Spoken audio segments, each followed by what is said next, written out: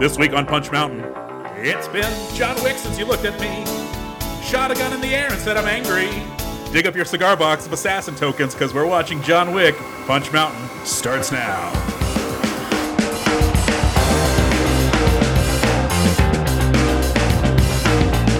Hello and welcome to Punch Mountain, the podcast where we review action movies one by one to discover the definitive ranking of action movies. Not determined by us, but by the action gods themselves. We don't make the mountain, we just climb it. My name is Mac Blake, and I am joined, as always, by Mr. David Hada. David Hada, how are you? I'm doing well, Mac Blake. I'm excited to talk about John Wick.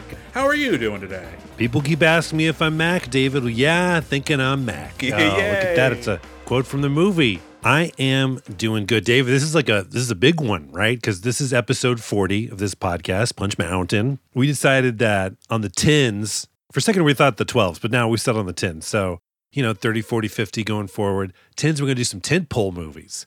And David, John Wick has become an action tentpole franchise. Would you disagree with that? You calling me a liar? I would not disagree with you. I told you that. This was one, I was kind of very precious about it. I wanted to save it for a big 10s episode, but I could not wait any longer, partially because I have not seen John Wick 4 yet, and I really want to watch them in order before I do. So let's do it. Episode 40, John Wick. How you feeling about this one, Mac? I feel good. Yeah, so I did a little research, which means I typed into Google, which is the best John Wick, Google. I try to be respectful of Google. I use this name. And the info came back with is that number 4, I guess, is people seem to like that one the most, which I, as well, have not seen. But John Wick, this franchise, for whatever reason, I do kind of want to talk about them in order. Mm-hmm. So even though of the ones that I can remember, I think 3 is probably my favorite, because as I asked you right before we started recording, I was like, is that the one where he rides a horse? Which is one with the Halle Berry and the killer dogs. Was that 3 as well? That's 3, yeah. Oh, okay. Well, that one I think is pretty great. But I was like, you know what? Because this series, if memory serves, is a builder, and if 4 is indeed the best one, then yeah, I kind of want to watch this thing build. But the good news, David, is I don't really remember 2 and 3 that much.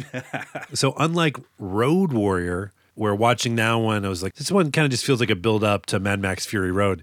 Because I don't remember 2 and 3, I'm able to watch John Wick and not really compare it to it. I was able to watch this movie and just kind of compare it to itself instead of the other ones, which I think is good. Yeah, same here. I only remember 3 being great, but I can't remember 2 very well. I couldn't remember 1 very well. So I came into this one pretty fresh. I try to be, I'm going to say precious a lot in this episode. I've tried to be precious with this series because I didn't want to burn myself out on it. This was an absolute discovery for me. When I saw it, it was unheralded. I saw it opening weekend in the theater. No one was really talking about it.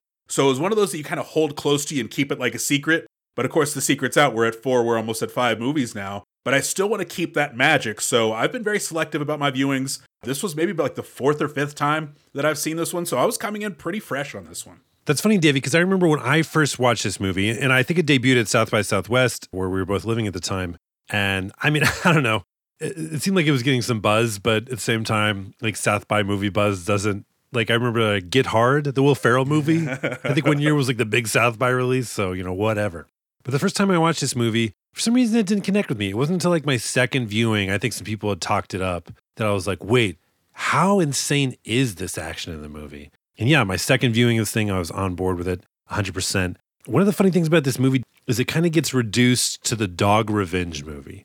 David, all you have to do is walk down to the Punch Mountain video store and look at all those tapes or DVD. Have we talked about what format is in our fictional video store? We've got them all, man. You kidding me? Oh, yeah, seriously. We have got reels. Genie uploads, whatever the fuck that is, yes. But David, action cinema has no shortage of action heroes that are motivated by revenge. Sometimes it's for money. Sometimes it's loss of a loved one. There's that movie Point Blank starring Lee Marvin, which I think was remade a couple times, including Payback with Mel Gibson. That's right. Based on that, I always forget his name. Because it's Richard Starkings? No. It's because he's got a pen name. Donald Westlake? Richard Stark. The guy who wrote the Parker novels. Yes, you're right. Donald Westlake, Richard Stark. Very good, David. You get 6 punch points. Yay, I can't wait to punch you. Like that. Oh, no, is that what that means? I take this back. In that book, I think Parker, famously was like, he only wanted like $70,000 and he was willing to kill 600 people for it. But in John Wick, the motivating factor is that somebody kills his dog. And it's funny because it's like, oh, is that the movie where someone just kills his dog? And because of that, Keanu Reeves kills 1,000 people. Okay, maybe one dog is not worth 1,000 people. But David, I live in Austin, Texas, which is a very dog-friendly town. And maybe that's why they chose South by Southwest. I don't know. But that took no convincing. It's like, oh, they killed your dog and you only killed them once? I'd probably dig up their bodies and kill them again. Yeah, that's the thing about this movie. You know, it seems very boiled down in comparison to what it became. Because, yeah, this first one is just a man loses his dog and he goes berserkers on everybody. And then you look at like the third and fourth ones and they're like these globe-trotting adventures full of exotic locales and full of big-name stars. And it's so funny to see those movies compared to this one. This is just a very small, simple action movie. Well, let me ask you that, David, because I feel like John Wick, that this could have been just like a standard, almost forgettable action movie. And I have my own answers, David, but in a few words, what do you think makes John Wick rise above? Like, besides Keanu Reeves, what made this movie John Wick, in your opinion, franchise material? That's a really good question. How do I put this without sounding silly? I don't care. I'm just going to sound silly. I think it captured the imagination of a lot of people. The same way that we talked about Gunpowder Milkshake, where that felt like such a blank canvas that I could see that spawning a series of movies that build on that universe. And John Wick felt that way too. It plays so much of it close to the vest. It's a very simple story on the surface about a man and his dog. But then as you dig deeper, you find out, oh, he was an assassin. Oh, he was a very good assassin. And there's this entire world of assassins. And so by the end of the movie, you're like, I want to find out more about that. And thank God, 2 did a pretty decent job of developing that, because then you at least wanted to see more and more and more. And I think this series has done a very good job of building that world on the fly, I guess. You know, kind of compared to, this is going to be a tangent, but kind of compared to Star Wars, where George Lucas had a hit with episode 4, and he was like, oh, I've got a whole saga of 9 movies. And by the time you get to the prequels, you're like, you didn't have anything, did you? But with this one, with John Wick, they were like, okay, we'll make a John Wick 2. We'll just expand on what people like. And, it's lightning in a bottle, but God damn it, this is very powerful light. Let's hear your answer, Mac. What are you thinking? No, I agree. I think it's that backstory. I think it's the hints of a larger fictional universe, in terms of like the Continental, which is the hotel for assassins. And yeah, those elements that you're like, oh shit, this is part of a larger fictional universe. But the other thing, and I think you can give credit here to the co-directors, is that this movie has a physicality to it. Because, it's not a CGI heavy movie. And even though it's people doing their own stunts, it's not like a stunt heavy movie. It does not feel like, like a Jackie Chan kind of venture, or it does not even have like the kind of hand-to-hand combat fighting that would like blow your mind or something like that. But it is just a very physical movie in a way that some like John Woo kind of gun fu movies aren't. And the reason I bring up that one is because most of the violence in this movie is, or action, I'll say, is, gunplay. But there's, to use the word again, there's a physicality to it that I feel like is very satisfying to watch. And definitely give credit to Keanu Reeves, who, he certainly had the resume for it with The Matrix and everything. And I believe these co-directors, David Leitch and what's the other one? Chad Stahelski, yeah. I think they were stuntmen on The Matrix, correct? You're absolutely right. And I think we did talk about this a little bit with Need for Speed. That movie was also directed by a stunt coordinator, where there was something about that movie and there was something about this movie, John Wick, where it was like, they know what they want to bring to this. They know that, hey man, I can't tell the best story in the world. I don't know how to evoke emotion out of people, but I know how to make this fight feel real. I know how to make the audience feel like they're in this battle with this opponent. So yeah, no, you're absolutely right. Credit to the creative people who decided, you know what? Stunts can be art too. And I'm very interested to see where this ends up on the mountain. But David, before we go any further, I think it would help to clear up some common questions. If you search John Wick story on Google, and I kind of cheated this time because I usually just type in the name of the movie. If you type John Wick or John Wick 1, all the questions are, is it streaming on Netflix? Is it on Hulu? Is John Wick 1 on Paramount Plus? I can't just have that question 4 times. If you search John Wick story on Google, the results include these frequently asked questions. So we'll do some quickly provided answers. David, what is the real story of John Wick? Mac, I'm glad you asked. The real story of John Wick? That dog was a dachshund. This movie is inaccurate. Mac, why was John Wick so feared? Well, two reasons, David. Number one, he's really good at killing. And number two, very good at delivering a cutting remark. He's a real bitch to have as a friend. David, why is John Wick so important? What? Well, Mac, because of all the uses he found for the peanut. Mac, what is the main message of John Wick? Something about dogs, I'm pretty sure as well. I forget that. They're good? Yes. All right, David, before we learn the story of a man who swore vengeance on the Russian mob after they killed his dog, let's check in with two friends who'd swore they'd lower their chili dog intake to just at dinner time. It's a friendship check-in. Our friendship, David. Hada, how are you? I'm doing all right. I'm down to a snack dog in the afternoon, and then I have my chili dog in the evening. I'll be honest with you, David. I cheated. I had a couple pillow dogs right before bed. And then, of course, my good morning chili dog. You got to chase it down with a nightshake, too. I'm doing okay. I'm getting old, Mac. I feel like that's the recurring theme with these friendship check-ins, and I'll tell you what I mean. Do you remember when we worked together a long time ago? You were in the department with our friend, JJY, a friend of mine for years and years, and the department you worked in hired an older person. And so the plan to keep this older person subdued was to hold meetings later in the afternoon. It was the Elaine Bennett strategy with Seinfeld's dad. Mac, that's the strategy that my coworkers have adopted with me. We've got 8:30 meetings, and I'm fine in those. I'm sharp as a tack. And then by the 3:30 meetings, oh man, it is a blank stare at myself in the Zoom screen. I'm getting old and I'm getting very tired. So by the time I'm out of work at 5 o'clock, I am taking a nap for a good 2 hours. And I don't think that's good. It sounds like a good 2 hours, though.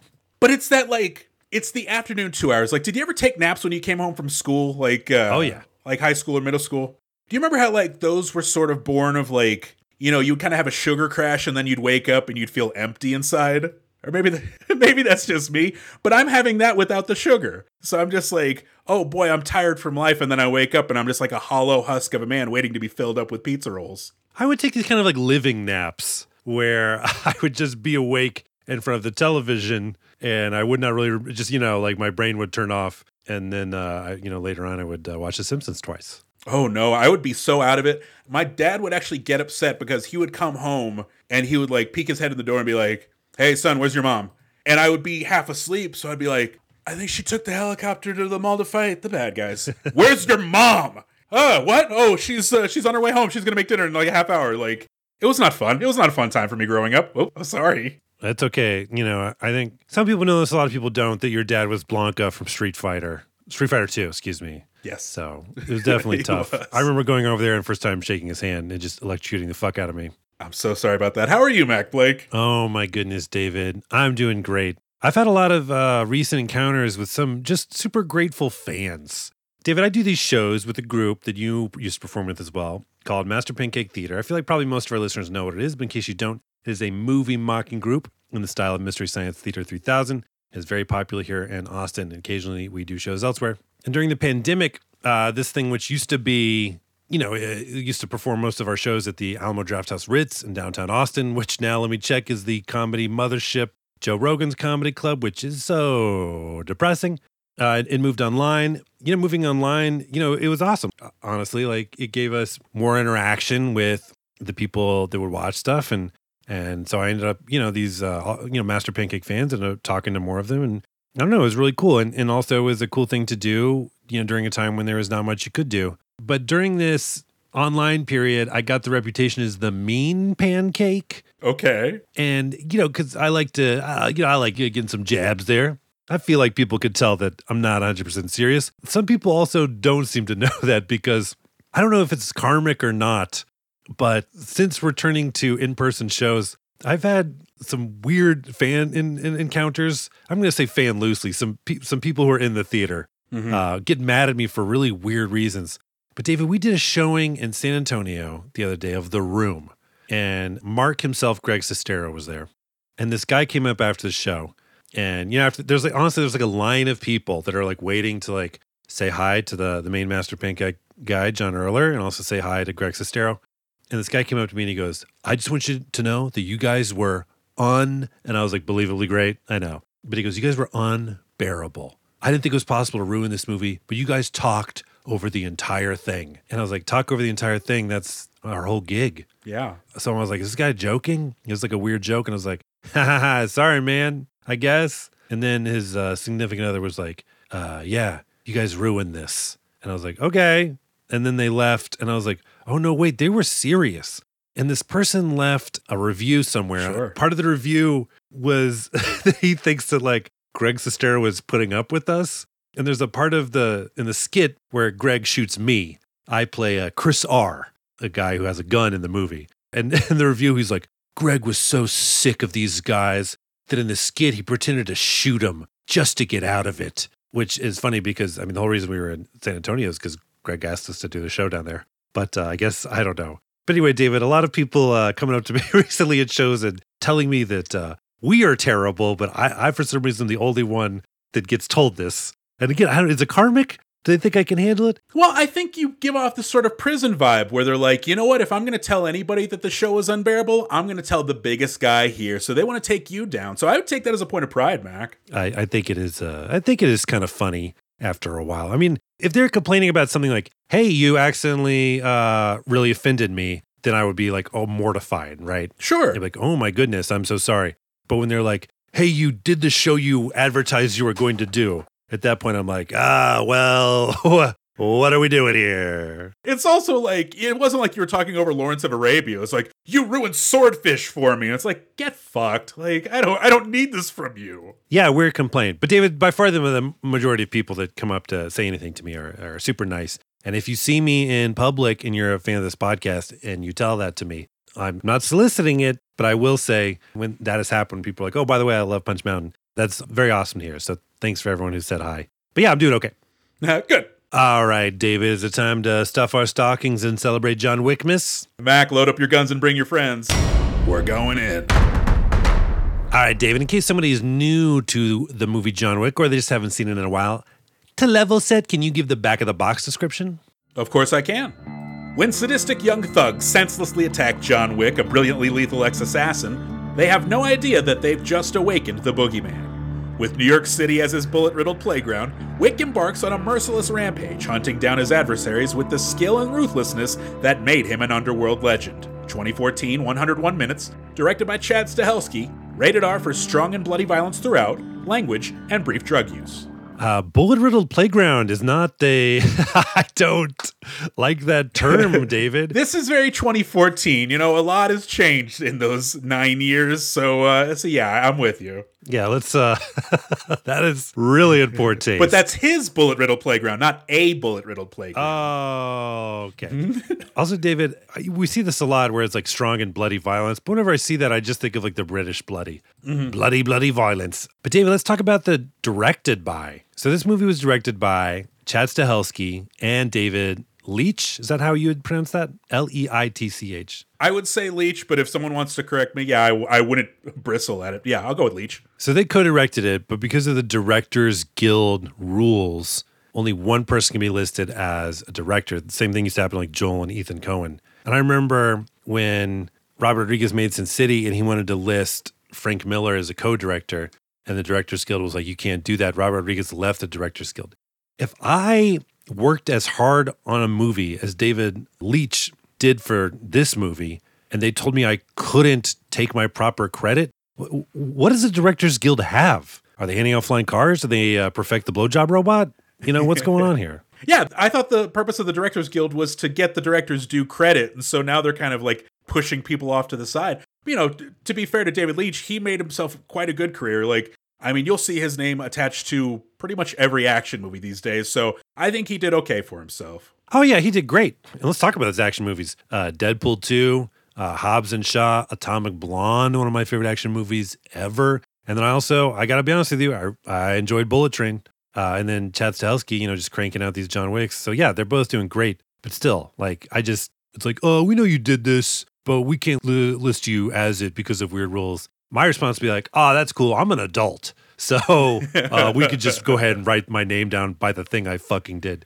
Also, did you notice, David, one of the producers on this movie, Eva Longoria? I did notice that. Good for her. I wish I knew more about how she got involved with this, but I thought that was awesome. I love it too. Fuck you, Tony Parker, Hall of Famer. Oh, no. I chose that. I'm on Eva's side. Really? Good for you. But, well, I mean, you've also got 2 other Spurs to root for out of that triumvirate, so I think you're doing okay. All right, David, how's this movie start? Mac, this movie starts with an SUV crashing into a loading dock and out spills John Wick, played by Keanu Reeves.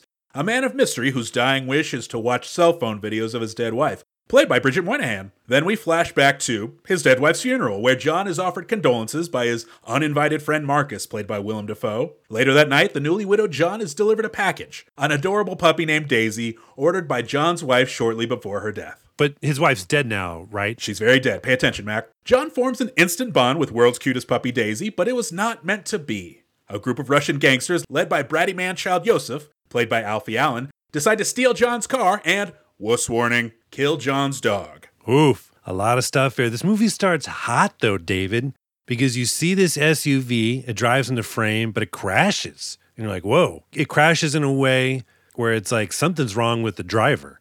It crashes in a way where someone like didn't hit the brakes when they're supposed to. And then out pours Keanu Reeves, and he's hurt. And then he starts watching a bunch of videos. And we get the backstory here with his wife. And I got to say, this is it kind of runs that risk of like fridging, where female characters are murdered to give motivation for male characters. But this is the whole movie, is the upending of John Wick's life and who he thought he was, who he thought he wasn't. And so I found this story, with his deceased wife, I thought it was pretty effective. It was super effective, and I thought this opening shot was effective because I can't put my finger on it, but it felt like the movie was crawling to an end. Like when you watch the SUV rolling to hit the dock, it felt like you knew, oh, okay, this is the end of the story of John Wick. So but when you see him pull out his phone and see him watching videos of his dead wife, you're like, okay, we're going to get the story of that too. You're right, this doesn't feel like fridging. This feels like it's setting us up for this nonstop story. So I thought this was terribly effective. And so we see John Wick at the funeral for his wife, and then Willem Dafoe pops up, which, David, I forgot that he was in this. I forgot he was in this. I forgot a few other people were in this. It made me wonder if this movie knew that it was going to be 3 or 4 or 5 movies, and if it could take back that eventual death of Willem Dafoe, spoiler alert, but like, it would have been nice to see him in some other sequels. I wonder if Willem Dafoe would have been excited to be in more John Wick movies, or else he would have been like, too many franchises. That's my Willem Dafoe as the Green Goblin impression. You're welcome, America. I'm only doing one Boondock Saints. Oh, my God. The movie's so bad. We'll do that one. But David, we see him. Oh, please don't. We see him. Maybe we have to. I don't know. We see him being John Wick. He's at, I guess, what do you call, not a reception, memorial? I was going to say wake, but it's not. I guess let's just say the wake. It's the after party. It's the after party for the funeral at his house, and a lot of people are there. A lot of people are there. I'm surprised that John Wick has this many friends. Like, he's got a big old gathering of people. But here's the other thing about this, Mac. We're jumping into this movie. His wife just died. We're seeing opening shots of him waking up. His restroom has the 2 sinks, the his and hers. He looks over at her sink, and it still has the makeup set out. Like, it still has all of her things. This wife's death is so fresh, the movie almost feels invasive. Like, we as the audience should have given John Wick time to mourn before we jumped into this story with him. Do you know what I mean? Yeah, like the cameraman just puts down the camera and they go, hey, we'll come back. We didn't. We'll choose a better time. But David, it's this exact thing that my fair wife and I want to avoid. And so that's why we already have 3 sinks. Okay. Because we have his, hers, and the Grim Reaper's, just so we never forget that the death is right there washing its hands next to us. See, the Bombshell and I, we gather up all our stuff whenever we're done. So we've actually got a pretty clean house. We've got one framed photo that we could just take off the wall when it's time to hit the road. And by the way, when I say his and hers sinks, of course, my feral wife drinks out of the hose outside. So you know what I mean. But Mac, all these friends, he's got a big gathering of people. He's got a giant house for only 2 people. I'm not quite sure why. But at the end of the wake, at the end of the after party, he's the only one cleaning up? Like, how good of friends are these people? I also thought about that. I was like, wait, John Wick, super assassin, whose life prior to meeting Bridget Moynihan was just killing people, which at this point in the movie, we don't know that. I was like, he sure knows a lot of like normies. And I was like, wait, these are probably her friends. By meeting this lady, do we ever say what her job was? Did we ever learn what her job was? No, we don't. I couldn't tell from the flashbacks of her fainting. I'm just going to assume that she was either a human rights lawyer for the United Nations or she like invented Netflix. But she's got like a lot of friends, and that when John, fell in love with her, he probably just like, got her entire life. Why don't you invite people over, John? And he's like, my friends have murder names. No, thank you. But before he can go to bed that night, ding dong, someone's at the door. What? Yeah, his wife had the forethought while she was on her deathbed to go online, find a service that'll deliver dogs after her death, and she sends him a dog. I thought, like, I mean, man, I hope, when it's time for me to go, I hope I'm lucid enough to make some really reckless online purchases. Well, I think it was just a service that delivers dogs. I don't think it's like DAD, dogs after death. But there's got to be some timing element. They're not going to send it to him while she's still alive. I think they have to know that part of it, though, right? Isn't that morbid? Oh, I mean, it did seem to arrive right after the fucking funeral. But this dog, by the way, David, amazing casting on this dog. It is the world's fucking cutest dog. In fact, it even does like the little like begging hands like together when it's like jumping after Keanu. I think I read somewhere that in order to get the dog to go ham on Keanu's face, he rubbed like bacon grease on it or something, which is just so funny. Just thinking about like animals that in movies, like they don't know they're acting. You know what I mean? Like in Lord of the Rings, the horse is like, "Oh, you want me to start running?" It's like, "Actually, horse, you were running away from a troll." It's like, "Oh, was I? I don't give a fuck." But this puppy is great. It's so cute. Yeah, but on the other side of that, you've got Keanu. He knows he's acting, and they're like, "All right, grease him up." Like, you can't feel good about some of the choices an actor has to make. But I want to give it a shout out to Keanu here because the dog is delivered and it comes with it a note. Let's hear the audio from this note. John, I'm sorry I can't be there for you, but you still need someone to love. So start with this, because the card doesn't count. And John Wick's reaction, Keanu Reeves' reaction here, he does a little bit of an ugly cry. What I mean by that is it's not like the stoic, like, he's just blinking and then tears roll down his face. He doesn't like sob, but just like his face, he just loses it. There's a lot of emotion coming out of this moment, and it felt appropriate. Yeah, if this was just a death for him to be like, "I'll honor you, dead wife, by committing vengeance," that'd be something. But the idea that like this dog is the last remaining part of her world. The life that she gave them is gone. But by ordering this dog, he's got like one more thing to hold on to. It's a effective moment. And again, effectively selling the importance of this dog. It's not just like you shoot Beethoven and then Charles Grodin. Is that a good reference? I think I think it's a little dated. Charles Grodin goes out and murders a bunch of people. But yeah, it was good. But you're absolutely right. I do want to give credit to Keanu Reeves just in general. Like, I feel like this was the beginning of, the so-called Keanu-sance. I feel like everyone had kind of put aside their baggage about Keanu Reeves. And, to your point, he does do an effective job of emoting, and he does do an effective job of making you feel this pain.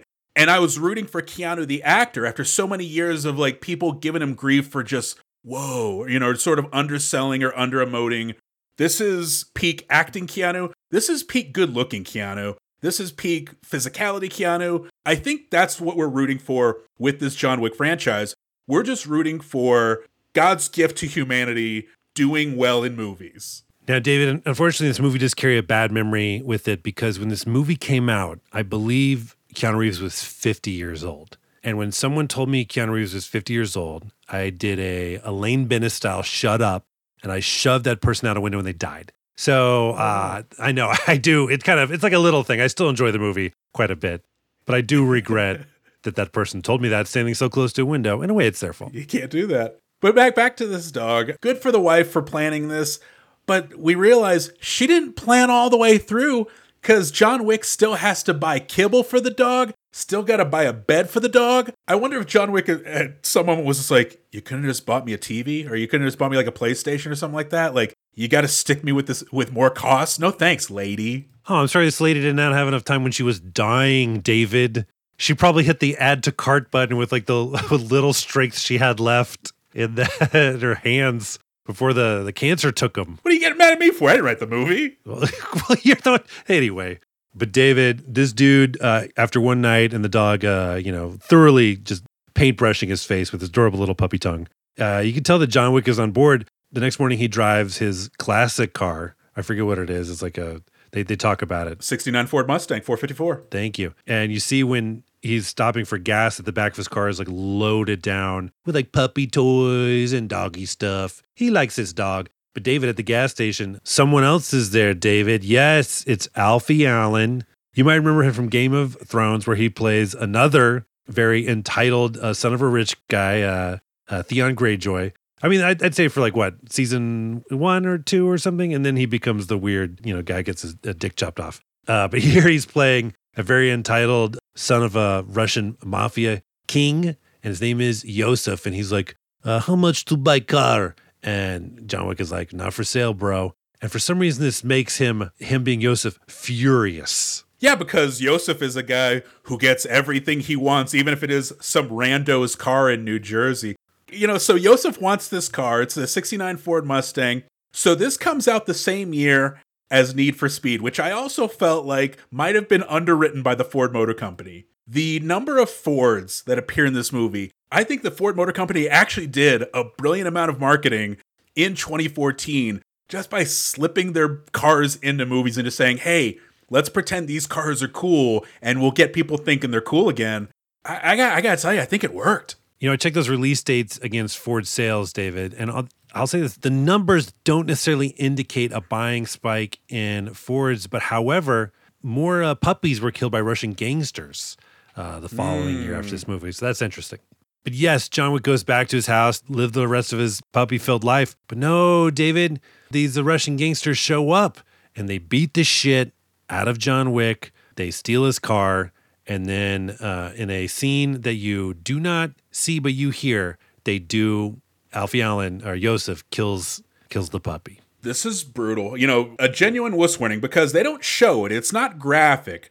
But to Chad Stahelski's credit and David Leitch's credit, they do a very effective job of making you feel that dog's death because the Russian bad guys, they beat up John Wick. John Wick kind of fades in and out of consciousness. The last thing he sees is Yosef taking a swing at something off screen, and then you hear the hey, and then you fade back up. John Wick is waking up, and the dog is by his side, and there's a trail of blood leading from to the dog. The dog is kind of dragged himself to John Wick before he dies. Mac, I've never punched a permission slip quicker or harder. This is the thrust of the movie. This is all you need. After this, everybody in that audience is feeling white hot rage. Yes, I did not remember everything about this movie, but I definitely remembered that when the dog dies, you get a dying yelp. And so watching it this time, I did just mute this entire scene because I did not want to hear it. But yeah, because it is legit wuss warning. If you're a wuss about animals puppies being hurt, that I am like you. We are the same kind of wuss. Now look, whenever they show like a body of a dog, that to me, I see that and I go, oh, well, some prop department had to basically come up with a stuffed animal and then like lay it down next to Keanu Reeves.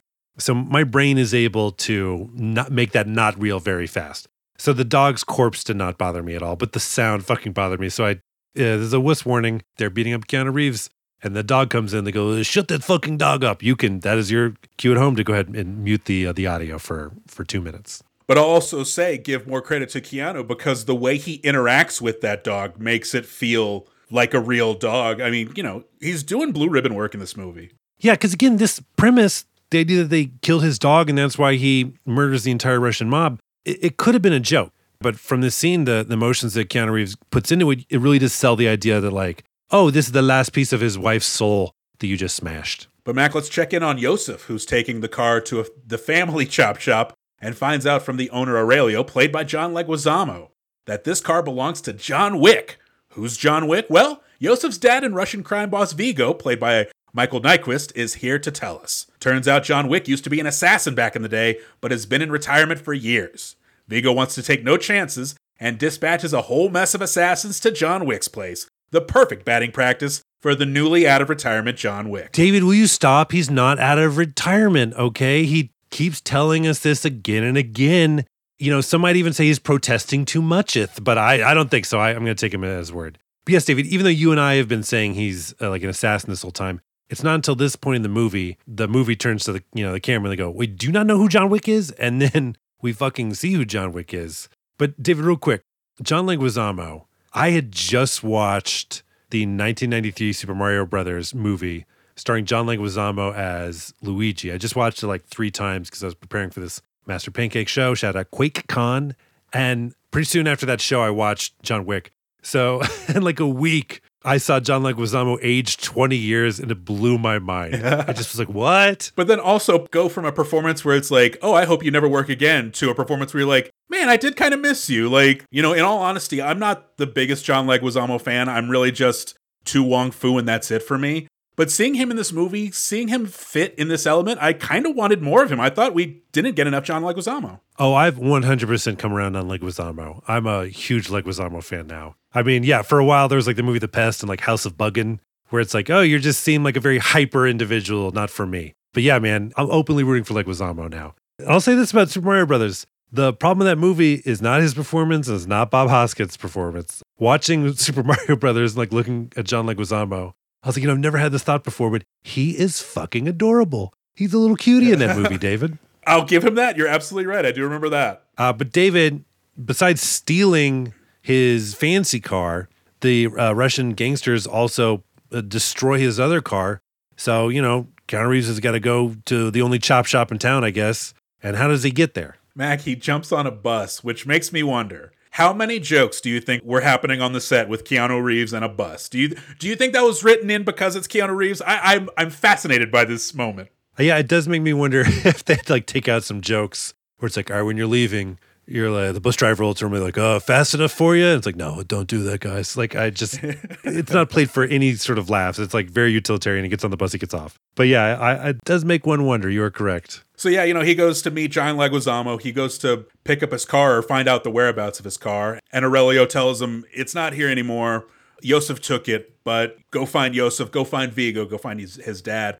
And so then we'll cut over to Vigo. This is where we meet Michael Nyqvist as the Russian mob boss. And we also meet Avi, his second in command, or his flunky, played by Dean Winters. Mac, do you know who Dean Winters is by the name Dean Winters? You know what, David? I did not remember that his name was Dean Winters, but as soon as he showed up on screen, David, I definitely recognized him. Well, let me ask you this. When he popped up, if you're pointing at the screen like the Once Upon a Time in Hollywood meme, what character are you saying out loud? Well, I'm saying, hey, dummy. But that's in reference to the character he played in 30 Rock, Duffy. But also, there is going to be the other possibility of pointing to him and saying, hey, it's Mayhem from the Allstate commercials. So, what is this guy's legacy going to be when it's all said and done? Same boat. I saw him and I go, oh, shit, it's Dennis, like Liz Lemon's boyfriend. Well, in full disclosure, I said, it's Kevin. And Feral Wife goes, who? And I go, I mean Dennis. Yeah, Liz Lemon's shitty boyfriend, Dennis Duffy from 30 Rock. It's who I thought he was. But yes, for 95% of the population that recognizes him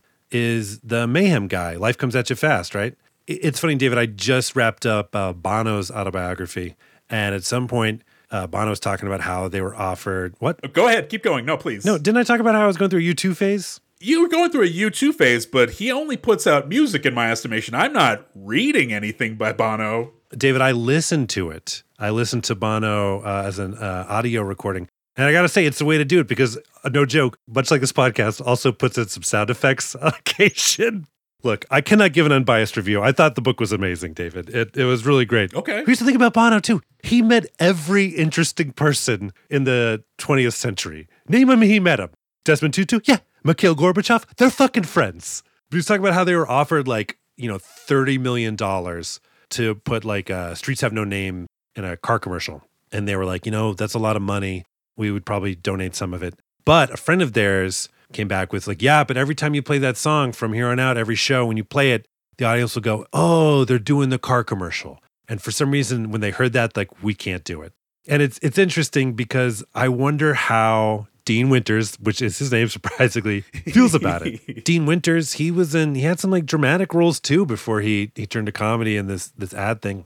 I wonder if he's satisfied with basically being known as Mayhem, or if that bothers him. That's interesting. I'd be interested to hear his answer. Anyway, back to the movie, Max. So we meet Vigo, we meet his second in command, and Yosef's going to show up at Vigo's place, and he's going to get socked in the gut by his dad, Vigo. He's like, what are you mad about? I did the thing on the east side. And it's like, this isn't about the thing on the east side. You stole John Wick's car. And in this moment, Vigo starts to lay the groundwork for who John Wick is. He starts to tell the backstory. He was an assassin. He was the boogeyman himself. No, actually, he wasn't the boogeyman. He was the man you sent to kill the boogeyman. Mag, this is going to be my first mark out moment. We've talked about this in other movies before. I think we talked about this in Dredd, maybe. If you're able to hype up one of your characters so much that you're excited to see them again on the screen, that's magic. That's really something. And this is kind of the ultimate of that. We don't know anything about John Wick going into this. Let's assume. Let's assume we're going to this movie cold. So far, we've seen a guy get his dog killed, and then we find out he is Baba Yaga. We find out he is the boogeyman incarnate. I marked out. This was awesome for me. Yeah, because I think this speech is also intercut with shots of John Wick taking a shower, and you see he's got some like kind of crazy back tattoos. I don't know if they're like supposed to be like prison gang tats or what. John Wick sort of coming out of retirement, whether he wants to admit it or not. It begins with him digging up his weapons, which he has buried in the basement of his house. Well, not just buried, David, he's like poured cement over them. So the fact that he has to like break through, with a sledgehammer into his weapons cache, it very much, I mean, man, honestly, it's so cool. Like the fact that he's got like, pull up these weapons from the underworld to like become this assassin again. It's fucking awesome. Now, I owe an apology to Michael Nyqvist because I forgot he was in this movie. And Michael Nyqvist, he was a villain and I think in Ghost Protocol, that fourth Mission Impossible movie. But I know him as, is it Mikhail Blomkvist?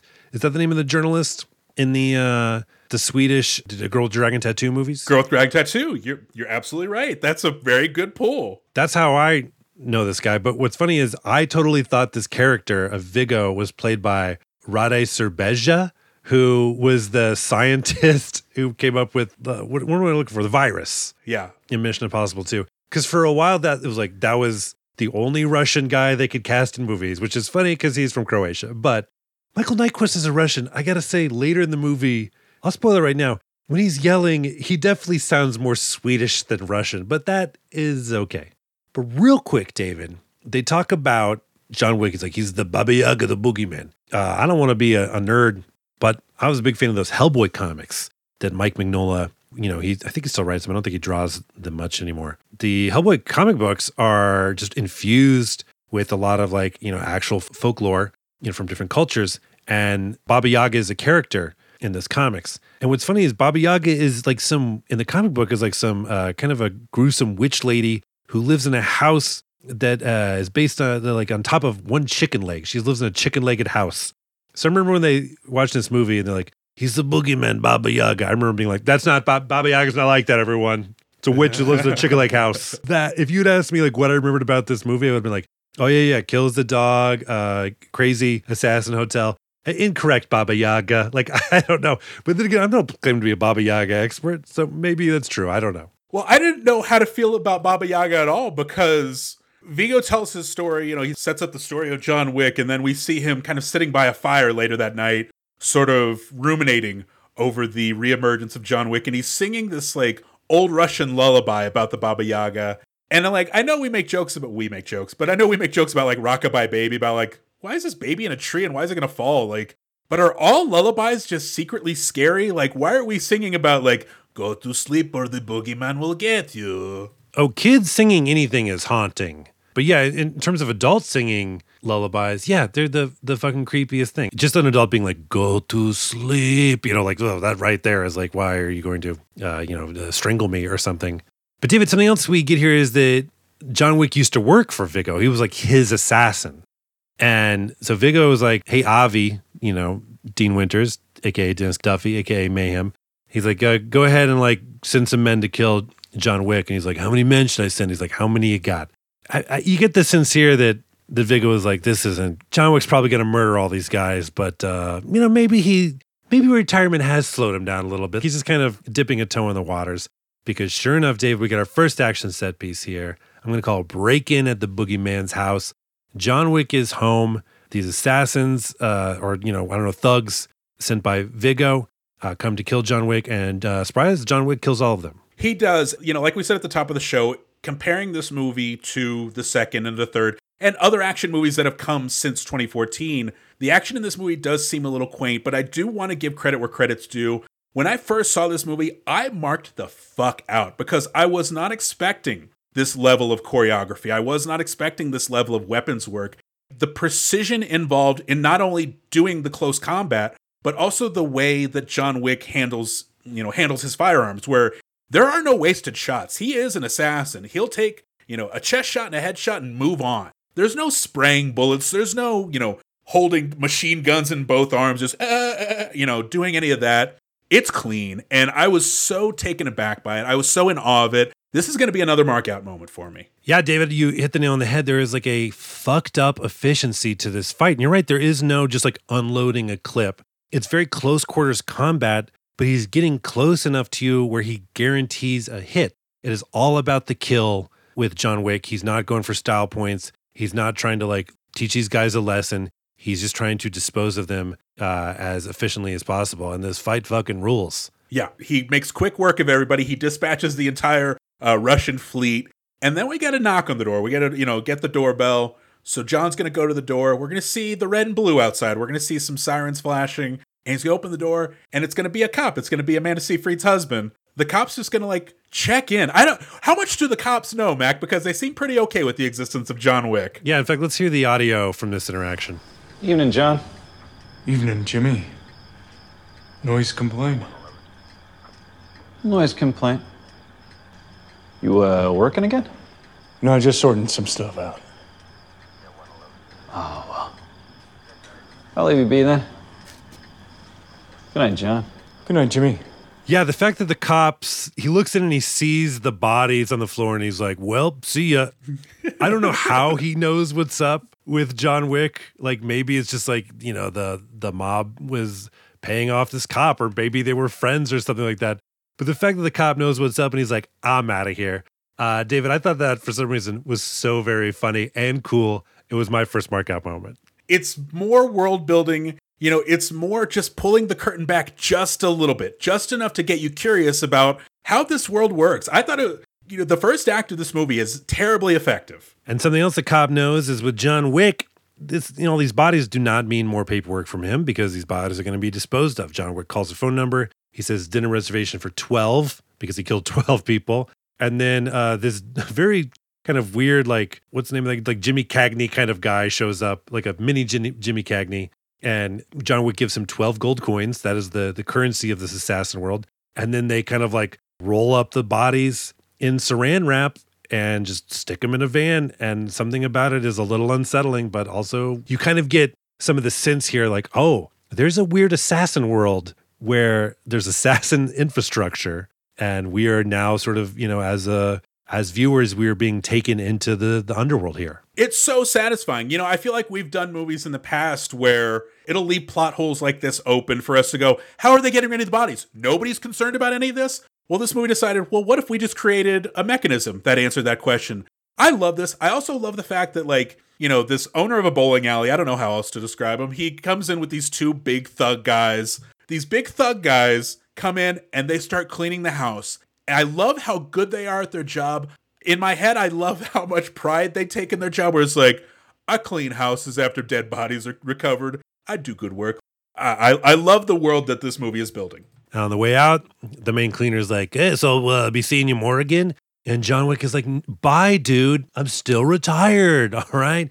Get it through your head, even though everything I do indicates otherwise. But now with John Wick warmed up and on the loose, Viggo puts out a $2 million contract on John's head. But he will double it to $4 million if John Wick's friend Marcus, remember him, Willem Dafoe, if he's able to take John Wick out. That's right, Mac, but John Wick is no dummy, so he seeks the protection and shelter of the Continental, a sort of neutral site hotel for assassins, managed by the erudite Winston, played by Ian McShane, and operated by Lieutenant Daniels, played by Lance Reddick, rest in power, King.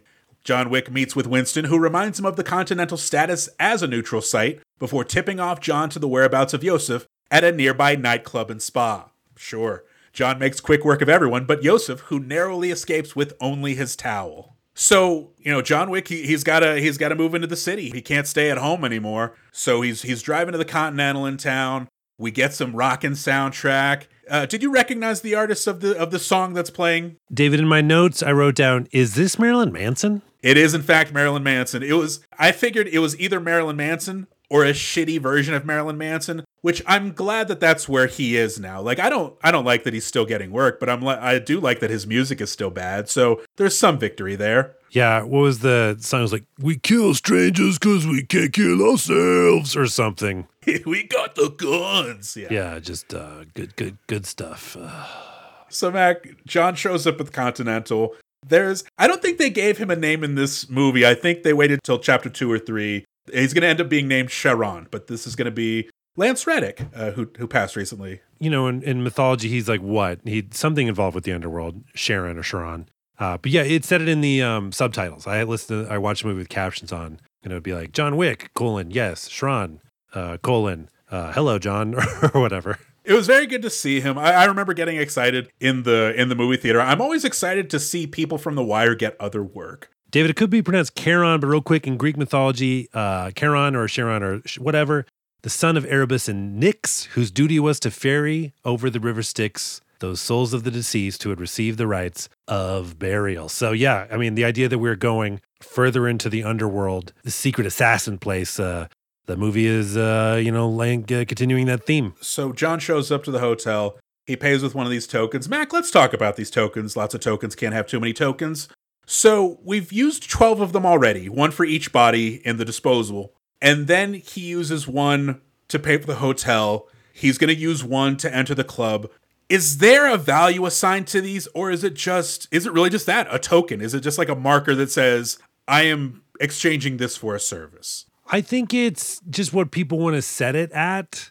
And but the thing is, these only come in ones. There's not like, oh, this is 100 token coin. So like, yeah, would maybe cleaning up a body is worth like $150 and checking a hotel is like 189. But you know what? It's just one token. But you're right. That's interesting. It could be a marker. That I didn't think about that. You might be right.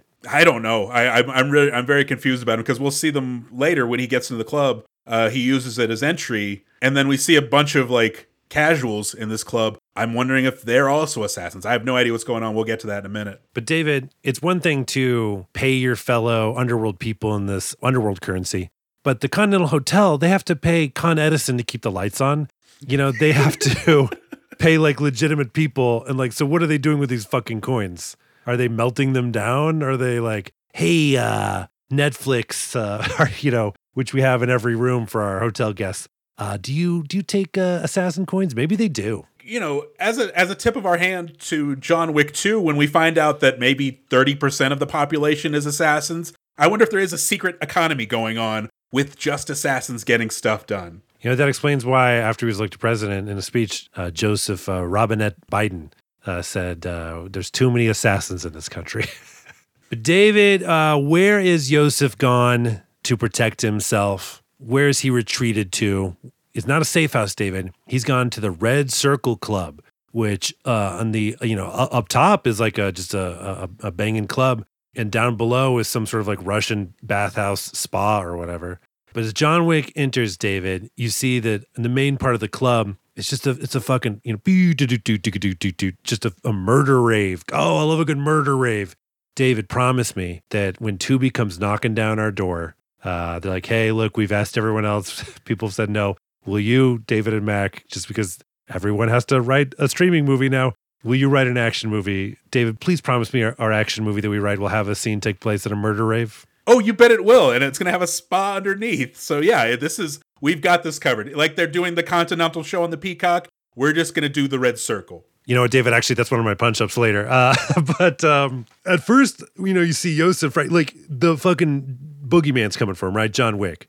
So is this dude behind like, is he in a hotel safe? No, he's just like partying it up. And I'm like, hell yeah, Yosef, you got the right idea. If you're going to die, then like, die partying with some bikini ladies, just doing some shots. But it turns out he's not just like partying. It's because he doesn't believe or respect in John Wick. So he's like, oh, this is probably going to be over in a day. I'm not going to interrupt my party plans for this. This dude sucks. Yeah, I mean, the visual of, he is literally unguarded, where he cares so little for John Wick that he's just hanging out in a bathing suit. He's just walking around in a towel. Like, hey, man, you didn't see Eastern Promises? Don't you know how quickly this could go south? You need to protect yourself. But he does not care. That's how careless he is, Mac. But David, you're right. There are a lot of like club goers in this club. And I'm going to say they're not assassins. I think they're just people that just can't, one of New York's hottest clubs, Red Circle, right? It's run by the Russian mob. Vodka's cheap on Tuesdays. But in the basement of this club is like a full-on like health spa. Like there's even like a showers in a locker room and this like bathhouse. Does this seem cool to you? This seems like the grossest place I've ever seen in my life. Like it's got a grotto, it's just the mold and the humidity down there, there's probably moss growing on stuff. Like, a nightclub is bad enough as it is. Like, I wouldn't want to sit on the floor of a nightclub, but then to go underneath that and be like, oh no, please swim in our water. You got to be out of your fucking mind. I bet they've had enough health problems to where they've like really cleaned the place up. By that I mean like, all right, Noodle, no sex in jacuzzi room, please. Like, the mold that is created is now sentient. But David, one of the people guarding this young Russian mob prince is named Kirill, and it's played by action staple Daniel Bernhardt, who I had to look up what movies he was in because I didn't remember off the top of my head. But when I saw him, I was like, hey, I know you. You've been in stuff. But one thing we know about Kirill is he actually talks back to Yosef, and basically is like, like you're a kind of a shitty person. And Kirill here, David, he's going to be, because he actually has a speaking role, he's like our mid-level boss for John Wick, and they'll meet up later. Yeah. So Daniel Bernhardt as Kirill. Someone else who surprised me to be in this movie, Kevin Nash is going to play the guard, the Russian guard outside of this club. And he does such an effective job, Mac, that I wasn't even sure it was Kevin Nash. I was like, does Kevin Nash have a Russian accent, cocked and loaded? Sure enough, he does. So, you know what? Good for him. I'm glad he's getting roles and quote unquote disappearing into them. He played a Russian assassin in the Thomas Jane Punisher movie, which I don't even know if he spoke in that movie. But David, you're a big Magic Mike fan, right? I am. As a matter of fact, yes. How good was Kevin Nash in those first two movies? He was delightful. He played to his strengths, and by that, he was an over-the-hill, kind of out-of-shape stripper. He had bad knees, and so, like, by the time you get to Magic Mike 2, they used it to his advantage. I'm really rooting for Kevin Nash in a life beyond the NWO. I still got to say his finest role was playing Super Shredder in Ninja Turtles 2, Secret of the Ooze. But yeah, John Wick sticks a gun to this dude's head, and he's like, what's up, Francis? And Francis is like, oh, hello, John. He's like, you've lost some weight. He's like, over 60 pounds. And he's like, why don't you go home? And Francis is like all too happy to take off his earpiece and be like, yep, see ya. Go ahead and murder everyone. David, what is the point of this scene? John Wick sparing the life of the doorman. I'm glad you asked. Well, you know what? I think, in short, John Wick doesn't want to kill anybody he doesn't have to, anybody he doesn't deem in his way. So, I think he has enough of a rapport with Francis to say, hey, are you in my way or not? And Francis knows, I had a harder time understanding it from Francis's perspective, where it's like, so anybody could just pull a gun on you and it's like, all right, I'm taking the night off. But I think he knows, hey man, this is John Wick. I could try to fight him, but it's just a lost cause. I'm better off just taking off my earpiece and going. So I think it serves to kind of tell that story in a quick way. Yeah, because I think from Francis' perspective, he's like, oh, John Wick is going to go to war with the mob boss. Well, then when I come back to work on Monday, John Wick will still be here. Maybe my only guess is that it just helps to show that John Wick is not like a senseless killing machine at this point, that he is a little bit choosy in who he murders.